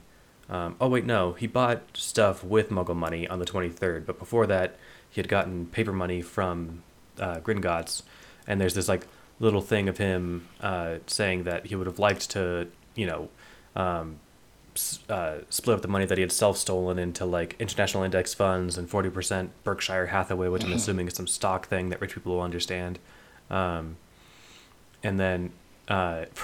since he didn't have time to do that, for the moment, Harry had diversified his assets a little further by sneaking out at night, invisible and time-turned, and burying 100 golden galleons in the backyard, because he had always wanted to do that anyway. And I think what do we do the math on? Is that like 20 grand, I think? What did we say? Like a galleon's $250 or something? I think a galleon is 25, so ballpark. I mean, that's just like drug money. That's not like, you know... Is that a mere $2,500? That doesn't sound right. Maybe no, that actually sounds right. 100 galleons was what he borrowed from Draco, which we concluded was way too much spending money. I don't feel like going back and checking my math, but yeah, you know, I mean, that's enough to buy. That's like what half of my cars have cost. So, especially $1991. And then it's just kind of fun that then you have pirate treasure in your backyard. So exactly. Cool. How cool is that, right? Then there's this fun little moment where. His you know, he's talking with his dad, like, kind of like in, like, I'm sure there's a word for it, but it's like, it's not at the time the conversation's happening, it's more just like kind of like throw away this happened. And it was like on the 24th they had spent, you know, talking about Harry's books and asking and answering some questions, and yes, Dad, I checked what happened if Hermione changed the pronunciation. Yes, that was the first experiment I did. And then Harry's dad looks up from magical draughts and potions with an expression of bewildered disgust and asks whether it all made sense if you're a wizard, and which Harry had answered no. whereupon his father had declared that magic was unscientific. And I like that because Harry was like, you can't just point to, like, part of reality and say it's unscientific. You know, his dad was conflating the conflict between his intuitions and the universe that meant that the universe had a problem. And it's just a little difference in their perspective, but it is kind of fun that, like, you know, here's this Oxford professor. I was ready to imagine him reading this book with, like, his face growing in disgust. He's like, this fucking mean anything to you? And he's like, no, it means fuck all to us too. And he's like, all right, screw all this. It's garbage, right? This made me think of back to my core conspiracy theory about all this, that this is all some fake universe. That like this idea that he's got, like, oh, that's not scientific, like, that's going to be how Harry, like, arrives at figuring out whatever true is that no matter how whacked the rules that you're operating under are, if, like, this scientific method will get you to eventually what's true, you know, no matter how weird it is. And I think that's, like, we'll put your prediction in the back pocket there, but I think like, that's the history of discovering the universe, right? Like, everything is an incomprehensible mystery until you understand it. And so it's like, you could look at fire, or you could look at this might have been in Methods of Rationality, or maybe just on Less Wrong, but it was Lord Kelvin, I think, the guy from the Kelvin scale, and he did other cool science stuff. But he had said that the understanding of how, like, human biology worked, like, that I can look at my hand and open and close my fist by thinking about it, like, that is forever infinitely beyond the scope of science, I think was the quote. Not just a little beyond, but infinitely beyond. Just fundamentally, it's like, right. And it's like, no, that turns out that's a very understandable thing, and now we get it. But even to you, a really smart guy at the time, it was something that so mysterious to you that you declared it impossible to understand. That is the history of science in a nutshell. Like, everything's impossible to understand if you think it is until it is, right? My thought, and again, like, what I thought it would. I don't know if I'm reading too much significance that he brought up Phil Dick once, but that the idea is that even if your reality is a lie, that the scientific method can find that out for you too. Yes, So I that's the agree. idea. And I don't. What what's the Phil Dick connection? Well, that's your reality is a lie is the basis for like half of the stuff he writes. So, because he wrote Total Recall. Oh, Yeah, nice. he's done it, but yeah, and then the Blade I Runner. saw the movie adaptation of that, and it was great. Blade Runner. The robots don't know that they are robots. You know, I still haven't seen Blade Runner. And the Man in the Any of High them? Castle. Their whole universe is an alternate universe. Sounds There you dope. Oh, what's the Legend of Zelda: Link's Awakening? go. I have not read that book. Oh, yes. Well, it's a classic of scholarly literature that was released in the late '90s on the Game Boy Advance. I recommend you check it out. They just remade it for the Switch, and it's just like adorably like they all look like what do you call those little bobbleheads? There's like that brand. Bobbleheads. Well, the ones that like it's I don't know the cartoony proportions and stuff. I think not Anyway, Wibble Wobbles, but in the yeah. yeah, whatever. They all look like adorable little bobbleheads. That said, it took like 4 hours to beat and was not worth $60. So if you can find a copy for $15, I recommend grabbing it for the Nintendo Switch. But don't buy it at full price unless you just really, really love it. So I'd have to buy a anyway, Nintendo Switch. oh man, it's worth buying just This for Legend of episode Zelda: brought to Breath you of the Wild. by Nintendo. Let's turn this into a thing where we keep having like fake sponsors. I'm totally into that. Maybe eventually, this like somebody will send us some free shit for no good reason. That's exactly what I was gonna say. It's like, hey, we keep saying it enough. Somebody will send us a free Nintendo Switch. That's right. So, anyway, Harry gives them a nice medical kit, and there's actually I wasn't going to bring this up, but it was just something that jumped out at me. So Harry says that much of the potions in there wouldn't work on Dad, which is interesting. Yeah, what did that mean? I didn't I guess understand it what it means meant. that it works on magic people, but I don't know how Harry knows that. Maybe the person at the shop told him. But then, more importantly, why the hell would that matter? Like, if it's Yeah. a magic potion that, like, when Neville fell off the broom, he reached for that syringe of liquid fire that was gonna, like, keep his brain oxygenated if he had broken his neck. Like, if it works by magic, does magic not work on muggles? You got to believe. Well, but I got mean, to his mom, it would presumably work on a squib that didn't know they were magic, right? Yeah. I don't Oh, that's know. true. Because that means he had to have gotten. I don't know, except that. I don't know. It's because he's not genetically related to his father. He is genetically related to his mother. To his non-magical mother, but she carries the allele, Yeah, right? yeah. She didn't get both But copies. well, no. I mean, Petunia and James. He is genetically related to his adopted mother because she's his biological aunt, right? I think Right. So Yeah. presumably she carries Yeah. one half of the Yeah. the Well, I guess she carries one allele for the she might for, not. I for guess. magic. How does that math work out? If his mother, she wouldn't necessarily have one. It's possible that she No. would not because she's just the sister. So his mother could have had one and only one, and his aunt could have not had one. You're right. At the very least, his mom's or his Petunia is a squib. Yeah. Or no, not necessarily a squid, but just like a carrier. Because neither. Oh no, wait. No, but both of his parents were actually wizards, weren't they? Yeah, both of Harry's Never parents mind. were. Okay. So that means his sister at least has one. Never mind. I thought his mom was. I forgot that his mom actually was a full wizard. I was thinking. I had in my head that she was only half. But never mind. No, his mom was a whole wizard, but Muggleborn was the Oh, thing. that's right. Yeah. Anyway, let's see. The crux of this chapter is them at the Granger's house because they're gonna have Christmas Eve dinner over there for I don't know, for fun. Just like fun. Well, no, because they keep playing it up because they think that Harry and Hermione, which like that whole creepy like, oh, these little kids are gonna get married one day thing. yeah, I didn't want to like so when I said for fun, like I get what the book said, and I'm following that, but like I hope that the parents aren't like, oh man, let's go have dinner with our future in-laws, and it's like, no, like let's go have dinner with like the one friend you made at school that The happens to live only in town. friend that our socially stunted child was able to not drive away. Right. Yeah. Luckily, Harry made like 3 friends at school, and one of them lives nearby, so let's go visit there for Christmas. Yeah. Yeah. I thought those. I mean, I thought this was cool because we didn't like. These are completely. Maybe her family was mentioned in the real books as like humans that exist, but I like that we're like actually getting to see them here as characters, and I don't remember that if we ever knew that Hermione's parents were dentists.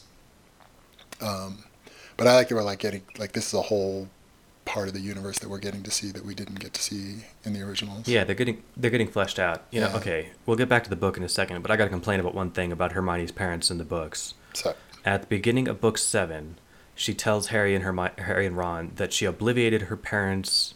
She obliviated the memory of her from her parents, so that they couldn't be used as hostages to get her or something. That is complete bullshit and makes no fucking sense to me.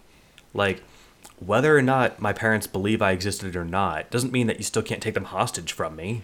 That's true. Right? Oh, yeah, I guess like, that's I'll true. still fight to protect them. I don't know what the hell they were thinking. Like, what it would mean is that you can't torture them for information about me. But, like, what are they going to say anyway? Like, oh, she apparated away. I don't know where she went. Torture me all you want. Or, what daughter? Like, it doesn't matter what answer they give the torturers. Like, I'm still going to be concerned enough to try and help them. So, like, the whole thing of, like, oh, yeah, they don't remember me anymore. It was, like, this nice, sad moment. But it was, like, That wouldn't do any good. Really work, that would though. help. That wouldn't help anything. All it does is point. make for this sad beat. Anyway, now back to your regularly scheduled program, where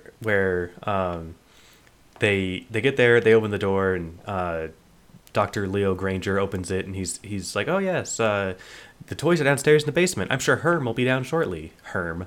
Herm.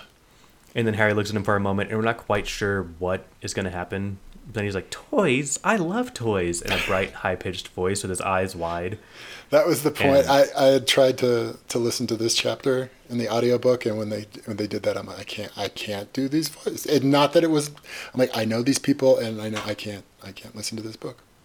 Oh, I completely understand. There are some down the road where I think I'll make you listen because I think I mentioned this before, but there are chapters later on where listeners made music to accompany it, made sound effects and that sort of stuff, and it was awesome. Well, actually, it totally is really well done. Like, especially because I'll keep thinking back in my head because he'll change voices and he'll do all this stuff. I'm like, I was like pain in the ass editing that went into this, and so it was. Yeah, I think it was like 15 hours an episode that he would spend on average, especially the ones with lots of characters. Because, then it is, a lot of it was, some people he knew in real life, but most of the people down the road, he was just getting sound bites over the web. So they would come in varying qualities that would require as much editing as he could do to make them sound consistent quality with the rest of the story. And then, a lot of copy and pasting and perfect timing. And, this was truly a labor of love that he put a lot of time into. So shout out to Eneasz Brodsky's audiobook version of this. That said, he does put on the, like, affectation of like a young little boy, like, toys, I love toys. And it is, I when I say that both times, I sat up in my seat and made my eyes wide and put on a smile, and I have to imagine that Eneasz probably did 2 or 3 takes on that to like, all right, how do I sound like a little boy? I was listening to this part. I was listening in the car with my daughter, and she was listening to it, and she's like, I hate how books like just stereotype 11-year-olds. Because Your daughter sounds so fucking cool. She didn't know enough of the background of it to know that. I'm like, and I think I cussed in front of her because I do that in front of my kid. I'm like, I think he's bullshitting. I don't know. Let's listen. Your daughter sounds awesome. I don't think cool. I knew the word stereotype at 11. There you go. Well, it's because she's the kind of super genius that knows how to falsify her assumptions. No, I mean, that's the other big data point. I'm serious. You've got a young Hermione Granger on your hands.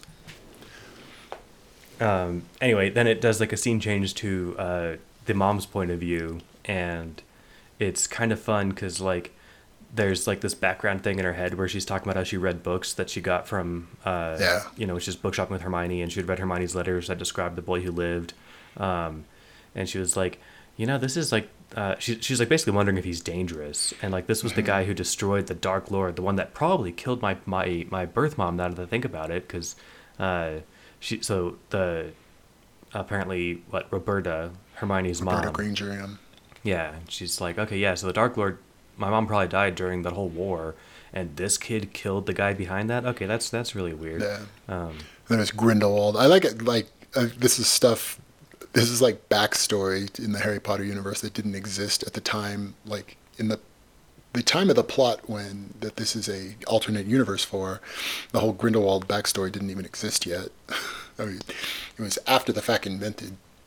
That's why I like we can sort of like tie that stuff in now.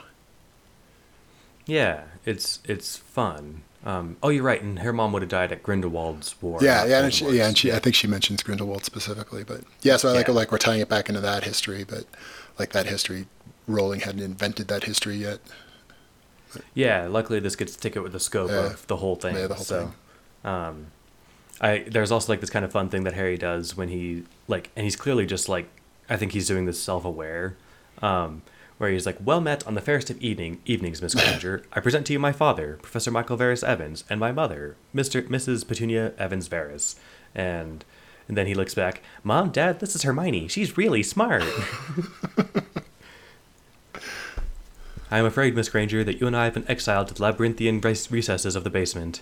Let us leave them to their adult conversations, which will no doubt soar far above our own childish intellects, and resume our own ongoing discussion of the implications of Humean projectivism for transfiguration. Humean. Harry was salty this evening. Yeah, it's like, but my read of it, because we're not in his head, but like I'm getting that he's just doing this, like he's just being funny on purpose, but he is dropping salt everywhere that he goes. Seems I wonder. like. I don't know how much it's like altered now that like my recollection of it is altered based on having read the whole thing, because he gets like later in this chapter he gets like so pissed off about on behalf of Hermione, but just sort of in general of adults not taking the kids seriously, that then I see this like this is like, yes, he's having fun, but it's also like a, hey, fuck you guys. Yeah, So he's planted the seeds for that. I guess. Yeah, he picks up all the salt that he's left around the house all day and just throws it all at him later on. So, then there's this kind of fun little like throwaway thing where I'll just read it. So, Roberta had been increasingly apprehensive about giving her daughter over to witchcraft, especially after she'd read the books, put the dates together, and realized that her magical mother had probably been killed at the height of Grindelwald's terror, not died giving birth to her, as her father had always claimed. But Professor McGonagall had made other visits after her first trip to, quote, see how Miss Granger is doing, unquote. And Roberta couldn't help but think that if Hermione said her parents were being troublesome about her witching career, that something would be done to fix them. And fix them. It seems like she has a lot of apprehension about all this business, which is kind of fun. Yeah, I did like that. Made me think that I liked the idea of that Hermione was somebody that McGonagall had been watching over for her whole life. That she was somebody that was super important to them too. And it's just nice to like and it's McGonagall, like, oh, McGonagall was taking her very sort of like strict but very caring attention for all those years. Interesting. I didn't get the years implication so much there as like she showed up when she got her letter and then like stopped by a few more times over that summer is sort of how I read it. Oh, is that? I guess maybe because it was, but Professor McGonagall had made other visits after her first trip. Yeah, I guess maybe I thought I was seeing first trip as, maybe it's just because that was right after her talking about many years ago with Grindelwald's terror and everything. I sort of get the impression that like nobody knows that Muggleborns exist until they get their letter or something. I'm not sure how that's supposed to work. No, I'm changing that in my head. I like my version better. I don't care if it's not true. That works.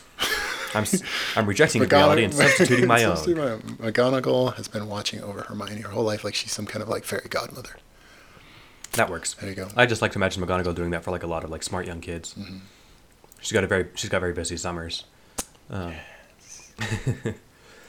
And then it switches to dinner where Harry's like trying to like keep his cool, and apparently Hermione had just sent back like gentle letters like, oh yeah, school's been going great, I'm doing well, whatever. And Harry had been sending back all kinds of cool stuff to his parents about like what is going on, like that Hermione had been the general of an army in their after-school activities. And this alarms especially Hermione's mom. So I was like playing through my head like how Hermione would try to like backpedal on that and be like, oh yeah, we were just playing like little war games and and we would pretend to shoot each other and yeah. It's like Like Nerf guns, Mom. yeah. It's fine. It's Yeah. just like lights that would come out of our wands. Yeah, sure. I mean, lots of lights do lots of weird things coming out of these sticks, but trust me, we're all being safe. It's it's fun because kind of with that back tone of knowing that her mom's already super nervous about this. Then you hear about like it says that Hermione's mother looked alarmed, and it's like, oh shit, all the stuff I'm worried about is real. So then Harry. And then I think we also then like Harry's father is like, oh well, I can't imagine the kids would do anything if it was actually dangerous. It's this sort of like very dismissive, like not taking it seriously. Right, with firm professorial authority, he says that. Yeah, and this again, I think is super interesting because that's like not a flattering, portrayal of his father, but it's also, but he's still a good, like we still like him, but he's also very much like not a perfect human. Yeah, we like him, but he has shortcomings, Yeah. and it seems like he assumes that Hogwarts is just like Muggle world, where it's like, no, of course they're kids, they're not going to put kids in danger, and it's like you realize we play murder ball like as a sport, right? Um, like the job is like to fly as fast as you can on these things. I'm not sure how fast they go, but like 40, 50 miles an hour, and hit each other with sticks and throw these heavy balls to try and knock each other off, and like that's just like our weekly sport. You see what we get. I guess I'm belaboring the point that yes, there's a disconnect. Harry's dad sees it like, oh yeah, they're kids. Of course they're gonna be treated like kids there, and they're definitely not. So, yeah, then like there's Dr. Leo Granger had asked at one point whether that nice teacher who seemed to like Hermione, Professor McGonagall, was awarding her lots of points in school, and Hermione had said yes with apparently genuine smile. And Harry had managed with some effort to stop himself icily pointing out that Professor McGonagall would never show favoritism to any Hogwarts student, and that Hermione was getting lots of points because she had earned every single one. So like it's building up to what's bugging Harry, and Yeah. I'll let you take it over from here. Yeah, he kind of. I wasn't sure how to take it the first time through because it's like Harry he starts getting really pissed off at kind of all of the adults for not taking them seriously, but then like on behalf of Hermione, that and he kind of like what we had talked about, sort of talking about how almost superhuman she is and how she does in school. So he talks about that like, oh no, Hermione's gotten all these points because she really deserves it.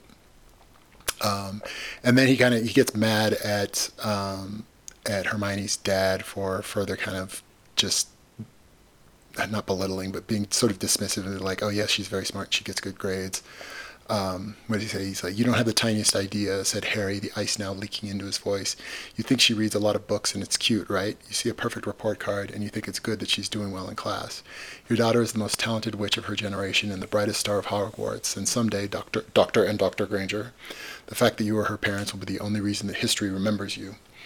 Nice burn. Yeah, I know. I thought it was interesting. Like the first time I read it, I'm like, it was again like I'm in my repeated uncertainty around like how does this stuff play and how are we intended to take it when I was again not sure, but now going through it a second time, I see like we're supposed to see that this is Harry coming a little unhinged. That yes, we're supposed to completely agree with him and agree with him not only that, like yes, Hermione's super smart and yes, she should be taken on those terms, but that also like especially I think in reading in this second reading of seeing like the grandiose way he puts things that like history will remember her and the history will only. What does he say? It is entirely possible that in 1,000 years, the fact that Hermione Granger's parents were dentists will be the only reason anyone remembers dentistry. And that had been kind of what had been building up through the whole evening is like Harry's huge like intellectual chip on his shoulder. And I think we're supposed to take this like we're both supposed to agree with him on content and also go like, dude, chill. Because he's turning up the volume on it so loud and putting it in these like huge grandiose terms, and that like that Hermione Granger is going to rule the universe one day, and that how he himself thinks that of himself as well. That so I think we are supposed to see that as like these are among the things that are, as Harry has put it, there's something wrong with Harry Potter. These are among those things. So it's like an interesting combination because I think we are supposed to see this as like, okay, there's something off about this kid, but while also agreeing almost entirely on the content, with like, yes, Hermione is that awesome, and yes, the parents don't understand that. So it's kind of both at the same time.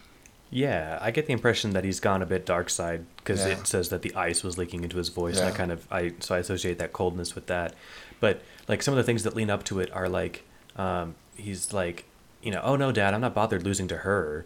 Did I mention Yeah. that she memorized all her school books before the first day of class? And yes, I tested it.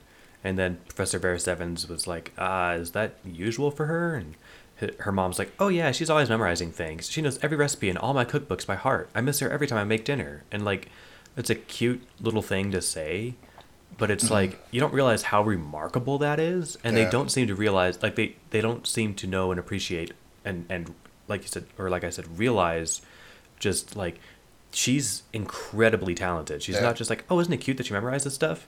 Like Yeah, I the think thought I had in the back of my because she used that as the specific example of like having the recipe books memorized was that it made me think like no, that's not like genius stuff. That's like savantism kind of like memorizing book stuff. But then it made me think like, oh, but no, she's not just that. She's also everything else. yeah, I think But Harry sees Hermione as like, the next generation's Dumbledore, if not yeah. more. And then of course he sees himself as like, the wizarding world's first Iron Man.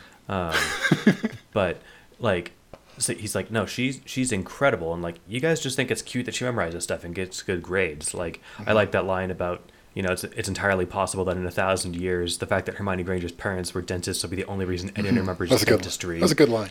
Yeah, and it's like, you guys think what you do is so cool.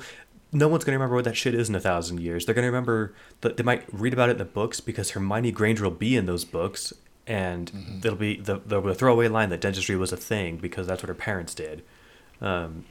It's I liked it. I thought it played well. And then there's this really nice sentimental thing. So her at that point, so he's shouting at that point because Hermione had like walked up and like grabbed him by the shirt collar and was dragging him away from the table. And so in the audiobook, if you'd made it that far, like Eneasz was like walking away from the mic and shouting it as he got further and Oh further yeah, away. yeah. Okay, I do And remember the part. it landed pretty well. So then I liked what you pulled out here with Hermione's Hermione's reaction to it. that. Yeah, let me read it because I thought, and I was like really glad to see this because it let me know like okay, this is the way we should kind of digest this whole episode. So she's yanked him back down into the basement to be like, dude, chill the fuck out. And Harry's getting all pissed off at her, but on her behalf, like, can you believe how they fucking treat you? This is bullshit. Maybe not in those exact words. But so Harry's like ranting, and then Hermione interrupts him. She's like, Hermione held up a single finger, and Harry waited, watching her search for words. It took her a while before she said, Harry, Professor McGonagall and Professor Flitwick like me because I'm the most talented witch of my generation and the brightest star of Hogwarts. Which she's actually like paraphrasing Harry, saying it's not as arrogant as that sounds. And it's not arrogant because it's true. Yeah. And but that's it. Just because it's true doesn't mean it's okay to say it. Anyway, and Mom and Dad. Well, I'll just leave that on the side. Yeah, we got that whole like you were regurgitating other people's thoughts about false humility. Oh, please. Snap. Okay, I'm going to interrupt at this point. I had this conversation with my wife just last night. She's a she's a hospice social worker. She builds relationships with and helps people who are going to die, and that is a remarkable thing. And I think that it's easy for her to forget in the humdrum of her day-to-day job, and it's not humdrum at all. But like to her, it's just her work. But she doesn't. I think this is what I was telling her. Is like I think that it's easy for you to be like, oh yeah, this was my day, and I'm like, I don't think you realize how fucking insanely awesome of a day that is. Like there are very few people who could do that. It's remarkable, and that doesn't mean that she should jump on a high horse and shout down at everybody, be like, I'm super remarkable, but it is okay for her to say, yeah, it is a hard job, and I do that or something, right? Like Well, yeah, those are different things. well, I mean, This for always a her, hard job, for and what I do is really meaningful, and I'm really glad I do it, and I'm really proud of what I do. Are all not at all the same thing as, wow, I'm really fucking amazing, and you should be impressed with me. okay, that's fine. All right, Yeah, we'll and leave that's it. what like they to the extent that they're different, like that's the only difference. Like it's totally fine to be proud of something, and even and more important, like being honest about like how good at you are with something, or whatever. Like not lying about the facts is one thing, but like making sure everybody knows how high your IQ is kind of irrelevant, and that's where it crosses into dick line. Anyway, before you so rudely interrupted me. No, no. Anyway, go ahead. So, Professor McGonagall and Professor Flitwick like me because I'm the most talented witch of my generation and the brightest star of Hogwarts. And Mom and Dad don't know that, and you'll never be able to tell them, but they love me anyway, which means that everything is just the way it should be at Hogwarts and at home. And since they're my parents, Mr. Potter, you don't get to argue. I like that because part of what makes Hermione so awesome is that like she is both like, just as smart as Harry, but she's also got like her head on straight. And I like this was a very like clear demonstration of, how did I put it, like emotional proportionality to it, and like a maturity around it. She's like, well, yes, I'm like, you are not mistaken to think I am as good as you are saying I am, but it also doesn't mean that everybody has to be like, it is appropriate for me to be treated as a child because I am a child. And like it's sort of like nice to like be returned to sanity, like not wondering like, oh, is it normal for Harry, like is this reaction of Harry's normal because, well, he is really smart, so maybe he should be getting all offended that nobody's taking him seriously when he uses words like Humian, and to like go back and be like, oh no, wait, this is how like a sane person responds to this, is like, well, no, my parents love me, my parents are good people, and my parents are not treating me weirdly, they're just treating me like I am a kid because I am a kid.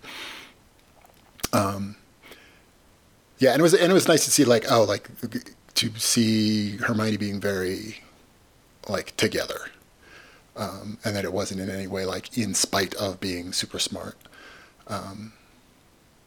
So I like that. And it sort of like let us know, like sort of like tied up, what's the point of view we should be having on everything we've seen out of Harry. Be like, no, okay, this is sort of like baseline normal. This is how a normal person sees all this. So then we can see like, okay, there is something not right about the way Harry's dealing with this stuff. I will. No. I agree with 95% of what you said, so I'll focus on that. I totally agree. I think Hermione having she's emotionally mature enough to be okay with the disparity of her treatment at school and her treatment at home, and she doesn't demand that everyone in her life acknowledge how genius she is. What's great is I can totally see her point, and I can see Harry's, like, where, because he's like, but you are, and you should, like, if they actually took you seriously, they might help encourage you better or something. They wouldn't give you cookbooks to memorize, right?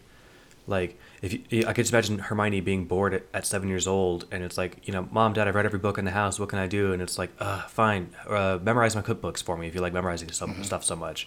And like, so he's like, man, if they'd given you like real shit to read or treated you like, not a child, then you might be, imagine how much more you could have been nourished at home with this. But that's not where Hermione's coming from. She's like, no, like, they're my parents. It's fine. Like, this is my life, and you don't get to argue. And well, and I think like the impression is that like, but they did. Like she totally, like Harry can still sort of like, there's an infinite supply of Harry being able to be indignant about, well, but they could have done more or whatever. They didn't treat her like she was dumb, and they didn't deny her exposure to things. And yeah, you could always do more, but they did take her seriously, but they also aren't like, having these weirdly grandiose ideas of the genius levels of their child. That makes a really good point, because you're right. When Harry's walking around at the beginning of the book, when we are still trying to figure out whether or not we like him, he's trying to identify anyone who can name the 6 quarks, and she can. So she's clearly read some science books. Yeah. So they gave her some high-level stuff to read that wasn't related to dentistry, which is pretty cool. Yeah, and like, well, and I think especially because the way Harry's been like ranting at this dinner is like he's a little bit unhinged, and it's not because, as you described, like how did they actually treat her? He's really almost just kind of getting bent out of shape that they haven't been sufficiently grandiose about it.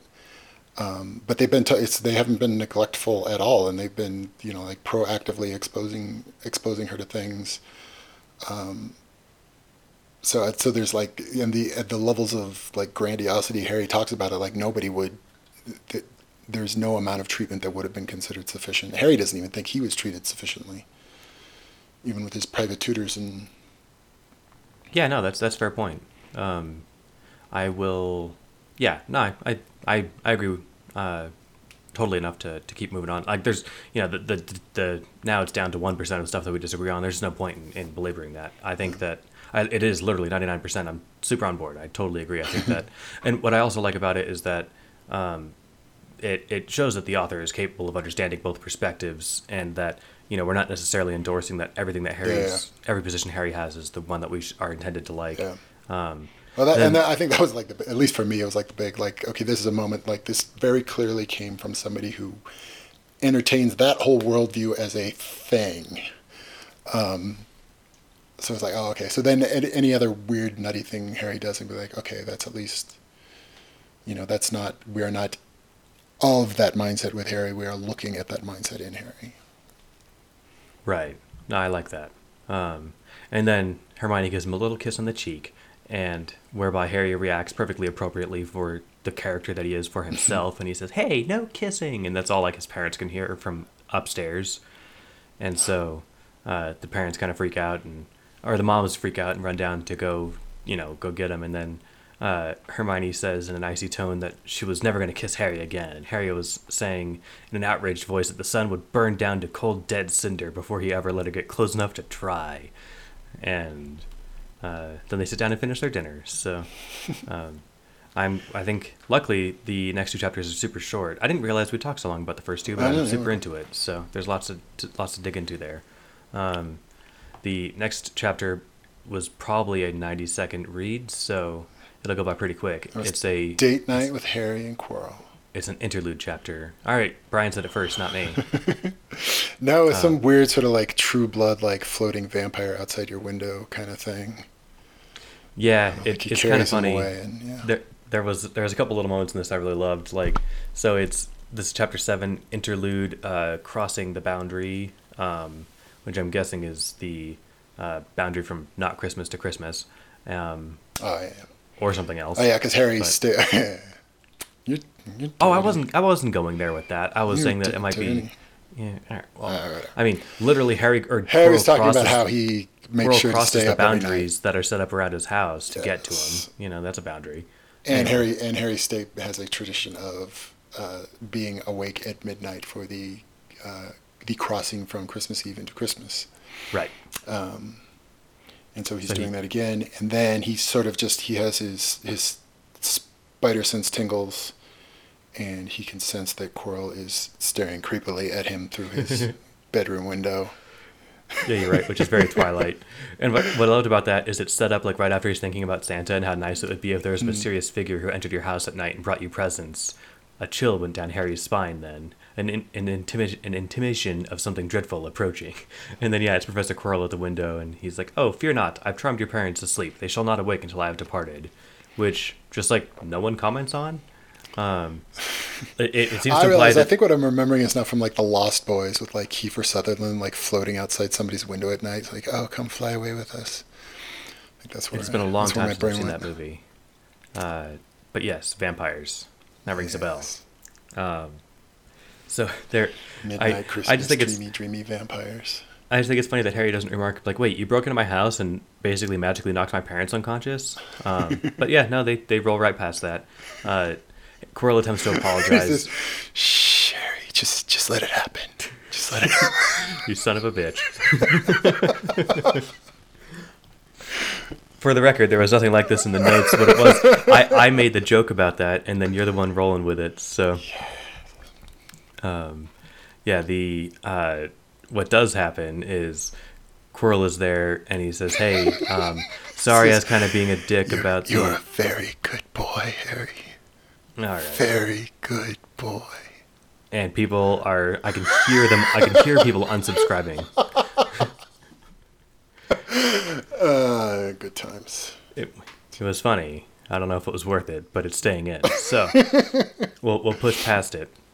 And what we have is Quirrell mentions that, like, also there's a couple things that I like about it. He shows up and he just sort of nonchalantly points out that, like, there. Well, so there. Man, it's such a short chapter, but I want to pull most of it out. Like, Harry says, "There's no one supposed to know where I am. Even owls are delivering my mail to Hogwarts, not here." And Harry apparently had been asked about that and agreed willingly. He said it would be silly if a Death Eater could win the whole war at any time just by mailing him a magically triggered hand grenade, which is like, a funny mental image of like, oh yeah, let's just mail him a bomb, and we know that owls magically find their recipients. So yeah, perfect, we win. Surprised that doesn't happen more often. And then Quirrell was like, yeah, but don't worry, like Death Eaters wouldn't know to look in a phone book. Yeah, and then he says, and it did take a considerable amount of effort to cross the wards that the headmaster put around your house. Of course, if anyone knew your address, they'd just wait outside and attack you next time you left. So he's just properly pessimistic, but he just does like a nice little flex of like, oh yeah, Headmaster Albus Dumbledore, the most powerful wizard in the world. Well, yeah, I mean, it took a little effort, but I got over the walls he put up. And he's like, so what are you doing here? And he's like, oh, I came to apologize. I shouldn't have spoken to you so harshly. And Harry's like, don't condescend and apologize to me. And he's like, okay, then if I'm going to treat you like an equal, then, you should know that you've gravely violated the etiquette between friendly Slytherins. You shouldn't meddle in my stuff without talking with me first, and I won't meddle in yours because we're playing the game, but we need to do it, like, in a coordinated way unless we're playing against each other. So just so you know, that's how this shit works. And Harry says, I'm sorry, and Quirrell just, instead of saying don't apologize, he says, apology accepted.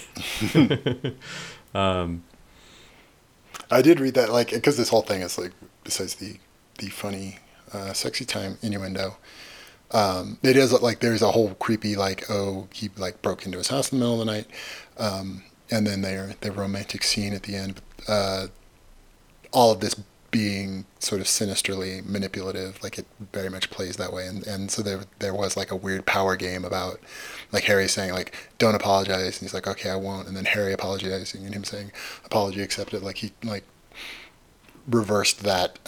He says, oh, I came to apologize, and now I'm not going to apologize, and I'm going to get you to apologize to me. Yeah, there's and now let's go look at the stars.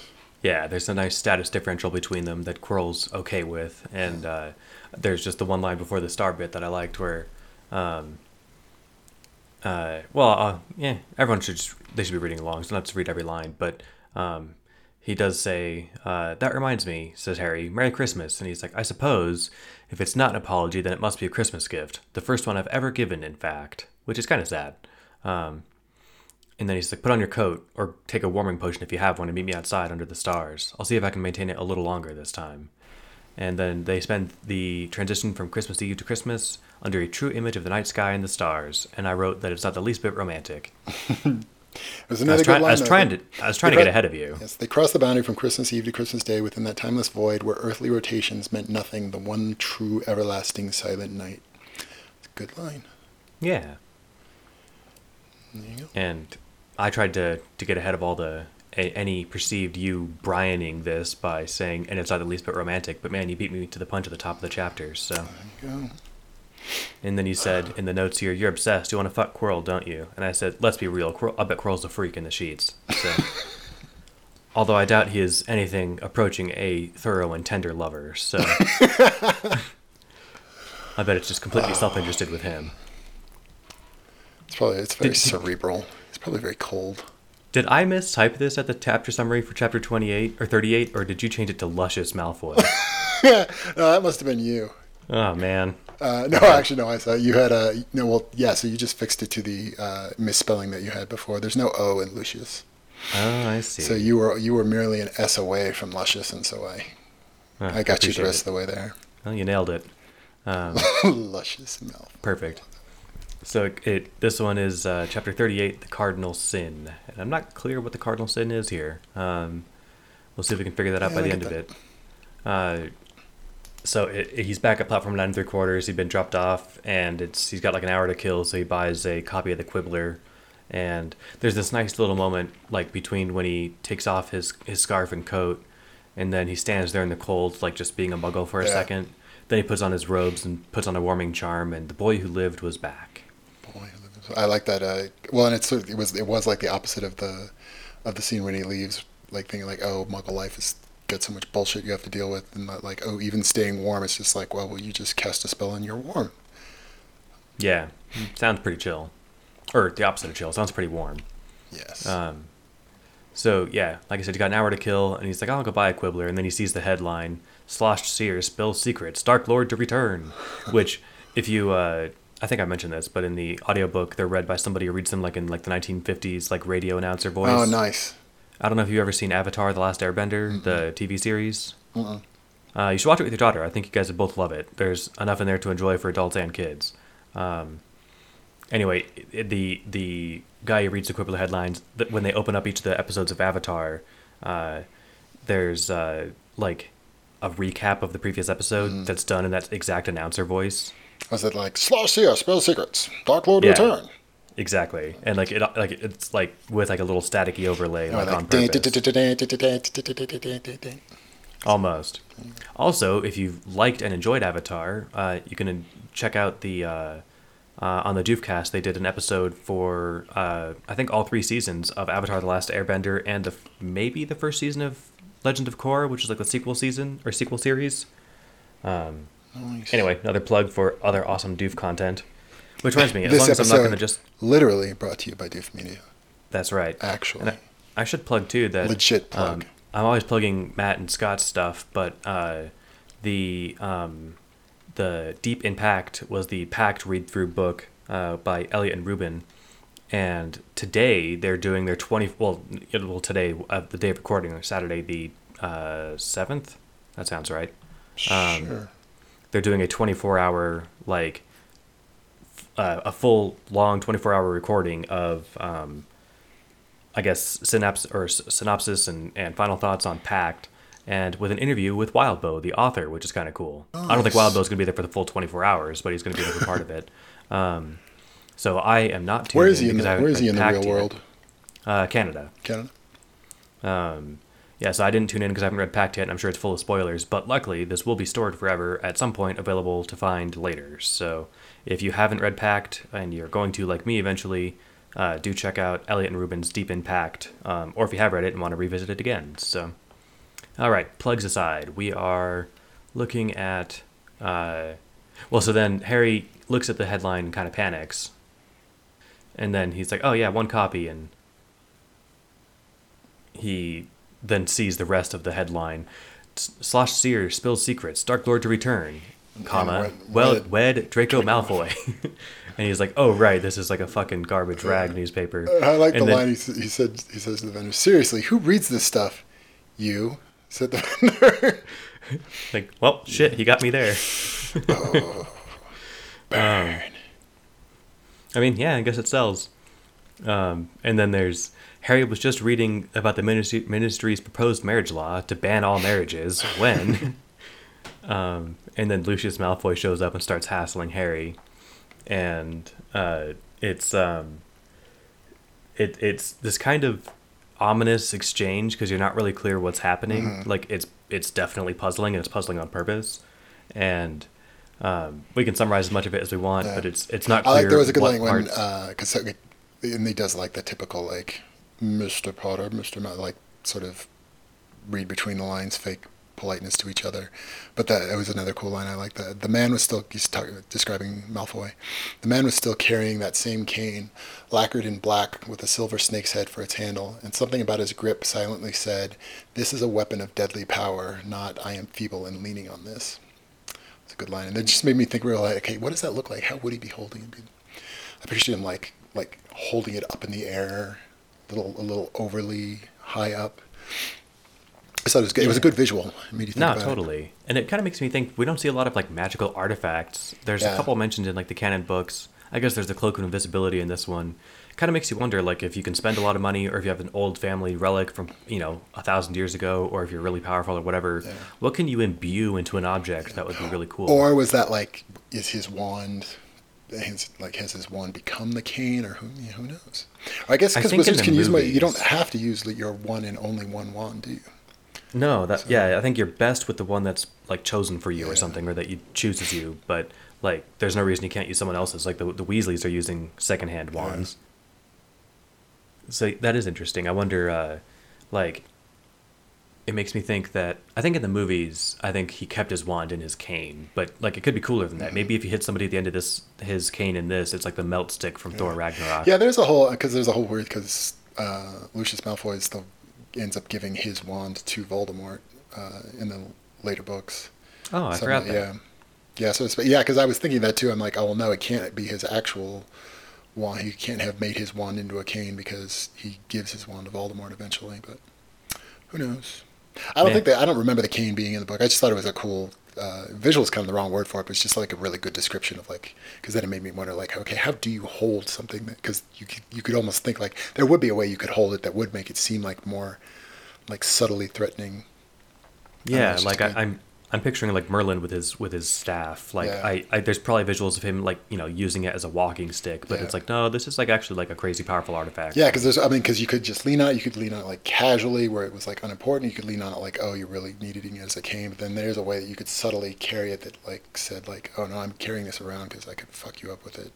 Yeah, so that's pretty cool. Yeah, We do see him do one thing with it. I'm not sure exactly what it is, but we see it at some point. yeah, So, like, yeah, there's this mysterious exchange where I we can talk about as much of it as you want in detail, or we can just say it's confusing and mysterious. yeah. And Well, yeah, because I didn't quite get. So he comes up and what he says to Harry is like, I read what you said in response to Quirrell, and I wanted to know like on whose behalf was that for, and I didn't get like who it was. Sort of like who are you working for? Basically, was what he said. But I didn't understand the significance of that in terms of like why why was it that Harry was like, oh, authoritarian isn't bad, which is sort of like the gist of what his speech was.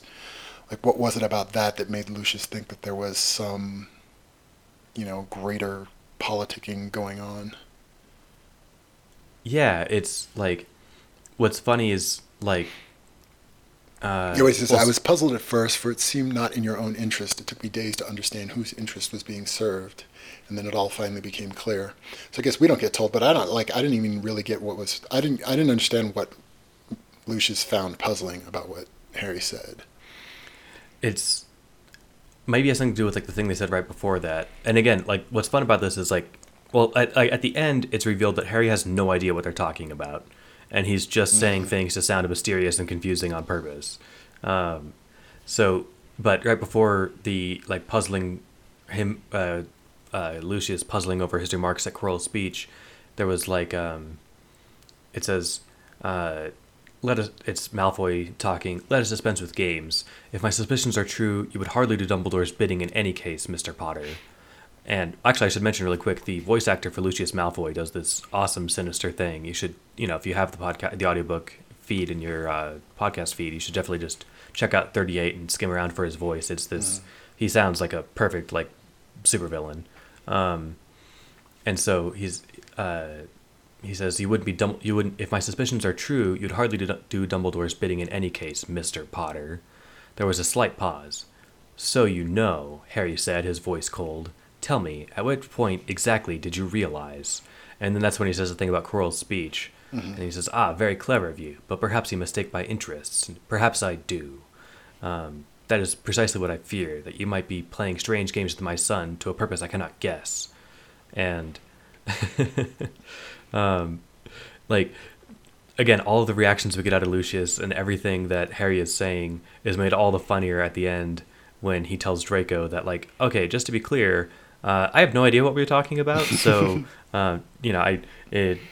don't read into anything because I was just kind of bullshitting the entire time. But there's this line that, like, makes no sense because we don't know what the hell Lucius is thinking, where, like, I find it is interesting, said Harry, putting steel into his own voice, that you think I could benefit from doing Draco harm. But it is irrelevant, Lucius. He is my friend, and I do not betray my friends. What? whispered Lucius. His face showed sheer shock, and it's like, what's shocking about that? It's a kid saying he's his friend, but Lucius is clearly having a conversation that Harry is not having, and then Madame Longbottom and Neville show up, and he gives his whole spiel about, oh yes, I was imperious, young man. I thought that was just an interesting, like, the level of bullshit around it. I thought it was just sort of interesting. Oh, the whole story that he had concocted in that kind of weird, almost politician way of like, I have this complete line of bullshit that is very transparently bullshit, but we all, for some reason, for etiquette that makes no sense, have to pretend that we think it's otherwise. It's kind of like, you can't prove shit. Yeah. So here's the thing I've been telling everybody for the last decade, and you can tell this is a rehearsed line from him. Yeah. And then I like Neville's grandma here. She's just like, ignore him. He must spend the rest of his life pretending for fear of your testimony under veritaserum. And will you request this harridan to depart, Mr. Potter? He's like, no, I think I'm good. I prefer to deal with the part of House Malfoy that's my own age. And then he's like, oh, I do feel the fool now. This whole time you were just pretending to have no idea what we were talking about. Which is doubly funny because that's true, but there's never a moment where Harry actually does realize what they're talking about. And so Lucius raises his cane a few centimeters and strikes the ground, and the world vanishes in a pale haze, and all the sounds are quiet. There's nothing in the universe except for Harry and Lucius Malfoy and the snake-headed cane. Yeah. That's a cool visual, the line, and you can sort of hear the silence. And how that's done. And then this is a good, I'll steal it. You were about to read, but I'm going to steal it anyway. Please. And then because it's this sort of like, at least for me, did he say it? But yeah, that this, for me, it's like, oh, like the entire background has just gone white and silent, and it's just him and Harry. And he says, my son is my heart, said the senior Malfoy, the last worthwhile thing I have left in this world, and this I say to you in a spirit of friendship. If he were to come to harm, I would give my life over to vengeance. But so long as my son does not come to harm, I wish you the best of luck in your endeavors. And as you have asked nothing more of me, I will ask nothing more of you. I thought it was cool. It was because it was like the way you see, I don't know, like this strange vision of like when, like the beautiful demon that's actually ugly underneath. Like you just get to see this, like the emptiness in Malfoy, like when he's not pretending to be all slick and together. He's like, I'm dead inside, but Draco is the last thing left that's important to me. So it's sort of like you get to see the darkness to a dark person, and it's just this sort of like sad, like this is the last one thing that's important to him. That's like that he has these positive feelings about his own son, and that's like the only thing that's not yet dead in him. I thought it was cool, and like you combine all that with like this suddenly like Lucius presses the pause button on reality, so that they could have this like little silent conversation. That was a pretty cool, little powerful, short little scene. Yeah, I liked it a lot too. And there's like my inner Slytherin is like reading this and saying, dude, why would you tell me that? You're saying if I want you to throw away everything you care about, all I have to do is kill your son?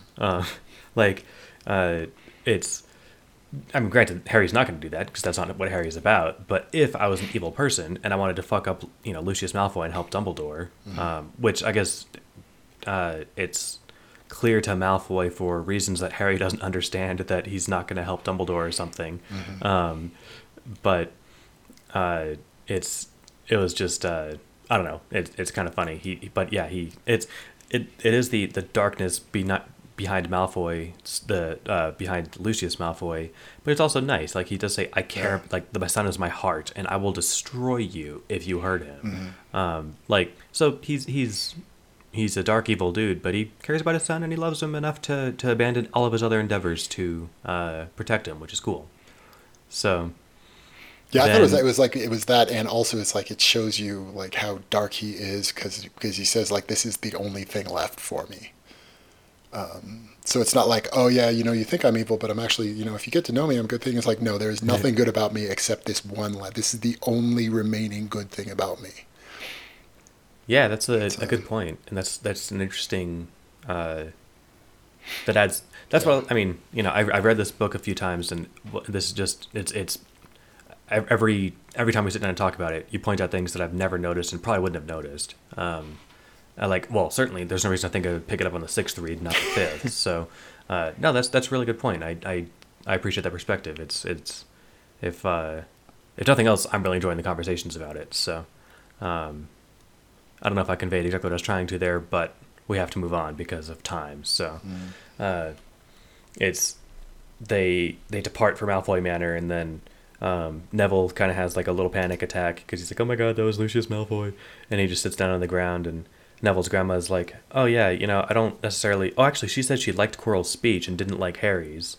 Oh yeah, And that she likes some of the changes he brought in my grandson, but not all of them." And he's like, "Oh, send me a list of the ones you like, and I'll see what I can do." And then Neville says, You're going to try and fix all the changes she approves of, right?" And he's like, "Not all of them. I just want to make sure I'm not corrupting you." And then we get the scene changed to with Draco, where he's like, "What did you say to Father?" And he's like, what? Can I ask you first what he said I said to you before he dropped you off?" And he's like, "He said that I should tell you right away if you seem to be threatening me. That I should tell him right away if there's anything I was doing that could pose a threat to you. Father thinks you're dangerous, Harry, and whatever you said to him today, it scared him. It's not a good idea to scare Father." And he's like, "Oh, hell." He's like, "So what did you talk about?" The way he refers to him as Father, like that's his name, makes it seem like extra like formal and like intimidating. Yeah, it's an extra title, and he's the only one who talks about his dad, like with the moniker of Father. It's a very formal thing. And then he's like, "So what did you talk about?" And he's like, "So then, Harry, what did you talk about with Father?" "I don't know, actually. So it's very important that I not just make stuff up." That's a good line. I like the payout because it's a while, but like we don't really like. I wasn't sure what they're talking about, and then it's a while for you to pay off. Like, oh, Harry had no idea either. Yeah, so I assume means that like it's going to later be clear to us what the hell Lucius was talking about. Hopefully. It's what's fun about it is that like this payoff would have been super annoying if we had to wait like 3 chapters for it. But luckily this is a really short chapter and the reveal is given pretty quick, so we're not sitting here ripping this puzzle apart for however many weeks it is between chapters or something when they're released back in the day. It's all revealed in the same chapter where it's like, yeah, I actually have no idea what he thinks we were talking about, so yeah, I got nothing for you. But I do have something for you, Brian, and that is a signed reading for the next episode. That was a solid segue. I tried. I get a good one a week. Perfect. So I was going to actually do 3, but I think there's enough to talk about in 2, and it's a 2-parter, so it works out great. So next week we can talk about the 2-part chapter, Pretending to be Wise, which is chapters 39 and 40. And it'll be next week for our listeners, but for you and I, it'll be in 2 days. Wait. 3. Yeah. 3, 2, yeah. Soon. It will be soon. Yeah, because of scheduling conflicts, we recorded this one on a Saturday, not our usual Tuesday, so we've got less time to put everything together for the next one. But it means this is hot off the presses, though. You folks listening to this on Monday, this is not even 48 hours old. It's about as close as you're going to get to them being live. So yeah, next week we'll do chapters 39 and 40, and that's all I've got for you this week. What about you, Brian? I was out of original thoughts like 45 minutes ago. This did run on surprisingly long, but I've never heard any complaints about the length. That's true. There's a joke in there somewhere. Nice. All right. So remember that you can find us at doofmedia.com, patreon.com/doofmedia. If you have a buck to throw our way, go for it. You get access to all kinds of cool benefits, like being able to vote in the quarterly fan art contests, which are really right now just done for Ward and Pact and those things. But when we hit 400 patrons,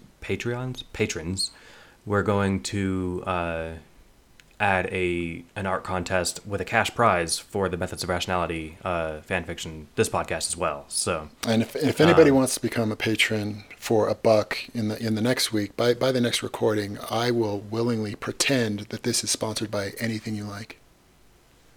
Okay, perfect. And how should they reach out to us? Unless I don't feel like it or I don't think it's funny. Okay, well, with those caveats, how will they let you know? We've got an email domain that directs to both of us. So you're welcome to... Is that the one I set up or the one on... Yeah, it's the one that Yeah, you set up. we want more at navalplace.com, which now everybody will misspell. Which you Yeah, could I look it up did because on the do. It's N as in Nancy, A V as in Victor, E L like the citrus fruit or your belly button. Navalplace.com. We want more, MOR, or WWM at navalplace.com. You know what? You should probably just go to the Doof website and find it there. and Or just hit us on the Discord. for fun, yeah, exactly. So also for $1, you get to join the Doof Media Discord, where you can ping us and bug us all you want, and we will reply whenever we can. Because neither of us are crazy active on Discord, but I do read all of the. I read both of the channels. I'm assuming Brian reads one of them. There's a spoilers one and there's a non-spoilers one, and I'll find every ping that's sent my way. So that's probably the easiest way to get in touch with me is ping me on Discord. But the email works too, because that goes straight to us as well. And you told me, I think, over lunch where Naval Place came from. It was the street I lived on when I lived in San Diego. Now people can stalk me. Oh, great. I thought it was something to do with your first business, or did you name it that too? I named my business after the street I lived on. Nice. My first house, the street that I grew up on was Wells Fargo. Seriously? Yep. Nice. So I can't name my business You got after that. wellsfargo.com. Was that taken? Right. Is that taken already? I think so. I think it's the name of a gigantic bank or something. I don't know. Yes. Yeah. No, I lived on a street. I registered the domain name, and then I grandfathered into a Google domain account with it. Nice. So I've had that for 15 years or something. But, cool. yeah. Well, awesome. So with that, I do this thing at the end of every episode where I don't know how to end them. So we're gonna just cut it here. And thanks for listening. Rate and review on iTunes, etc. And yep, I'm doing that thing that I always do. Bye, everybody. Later.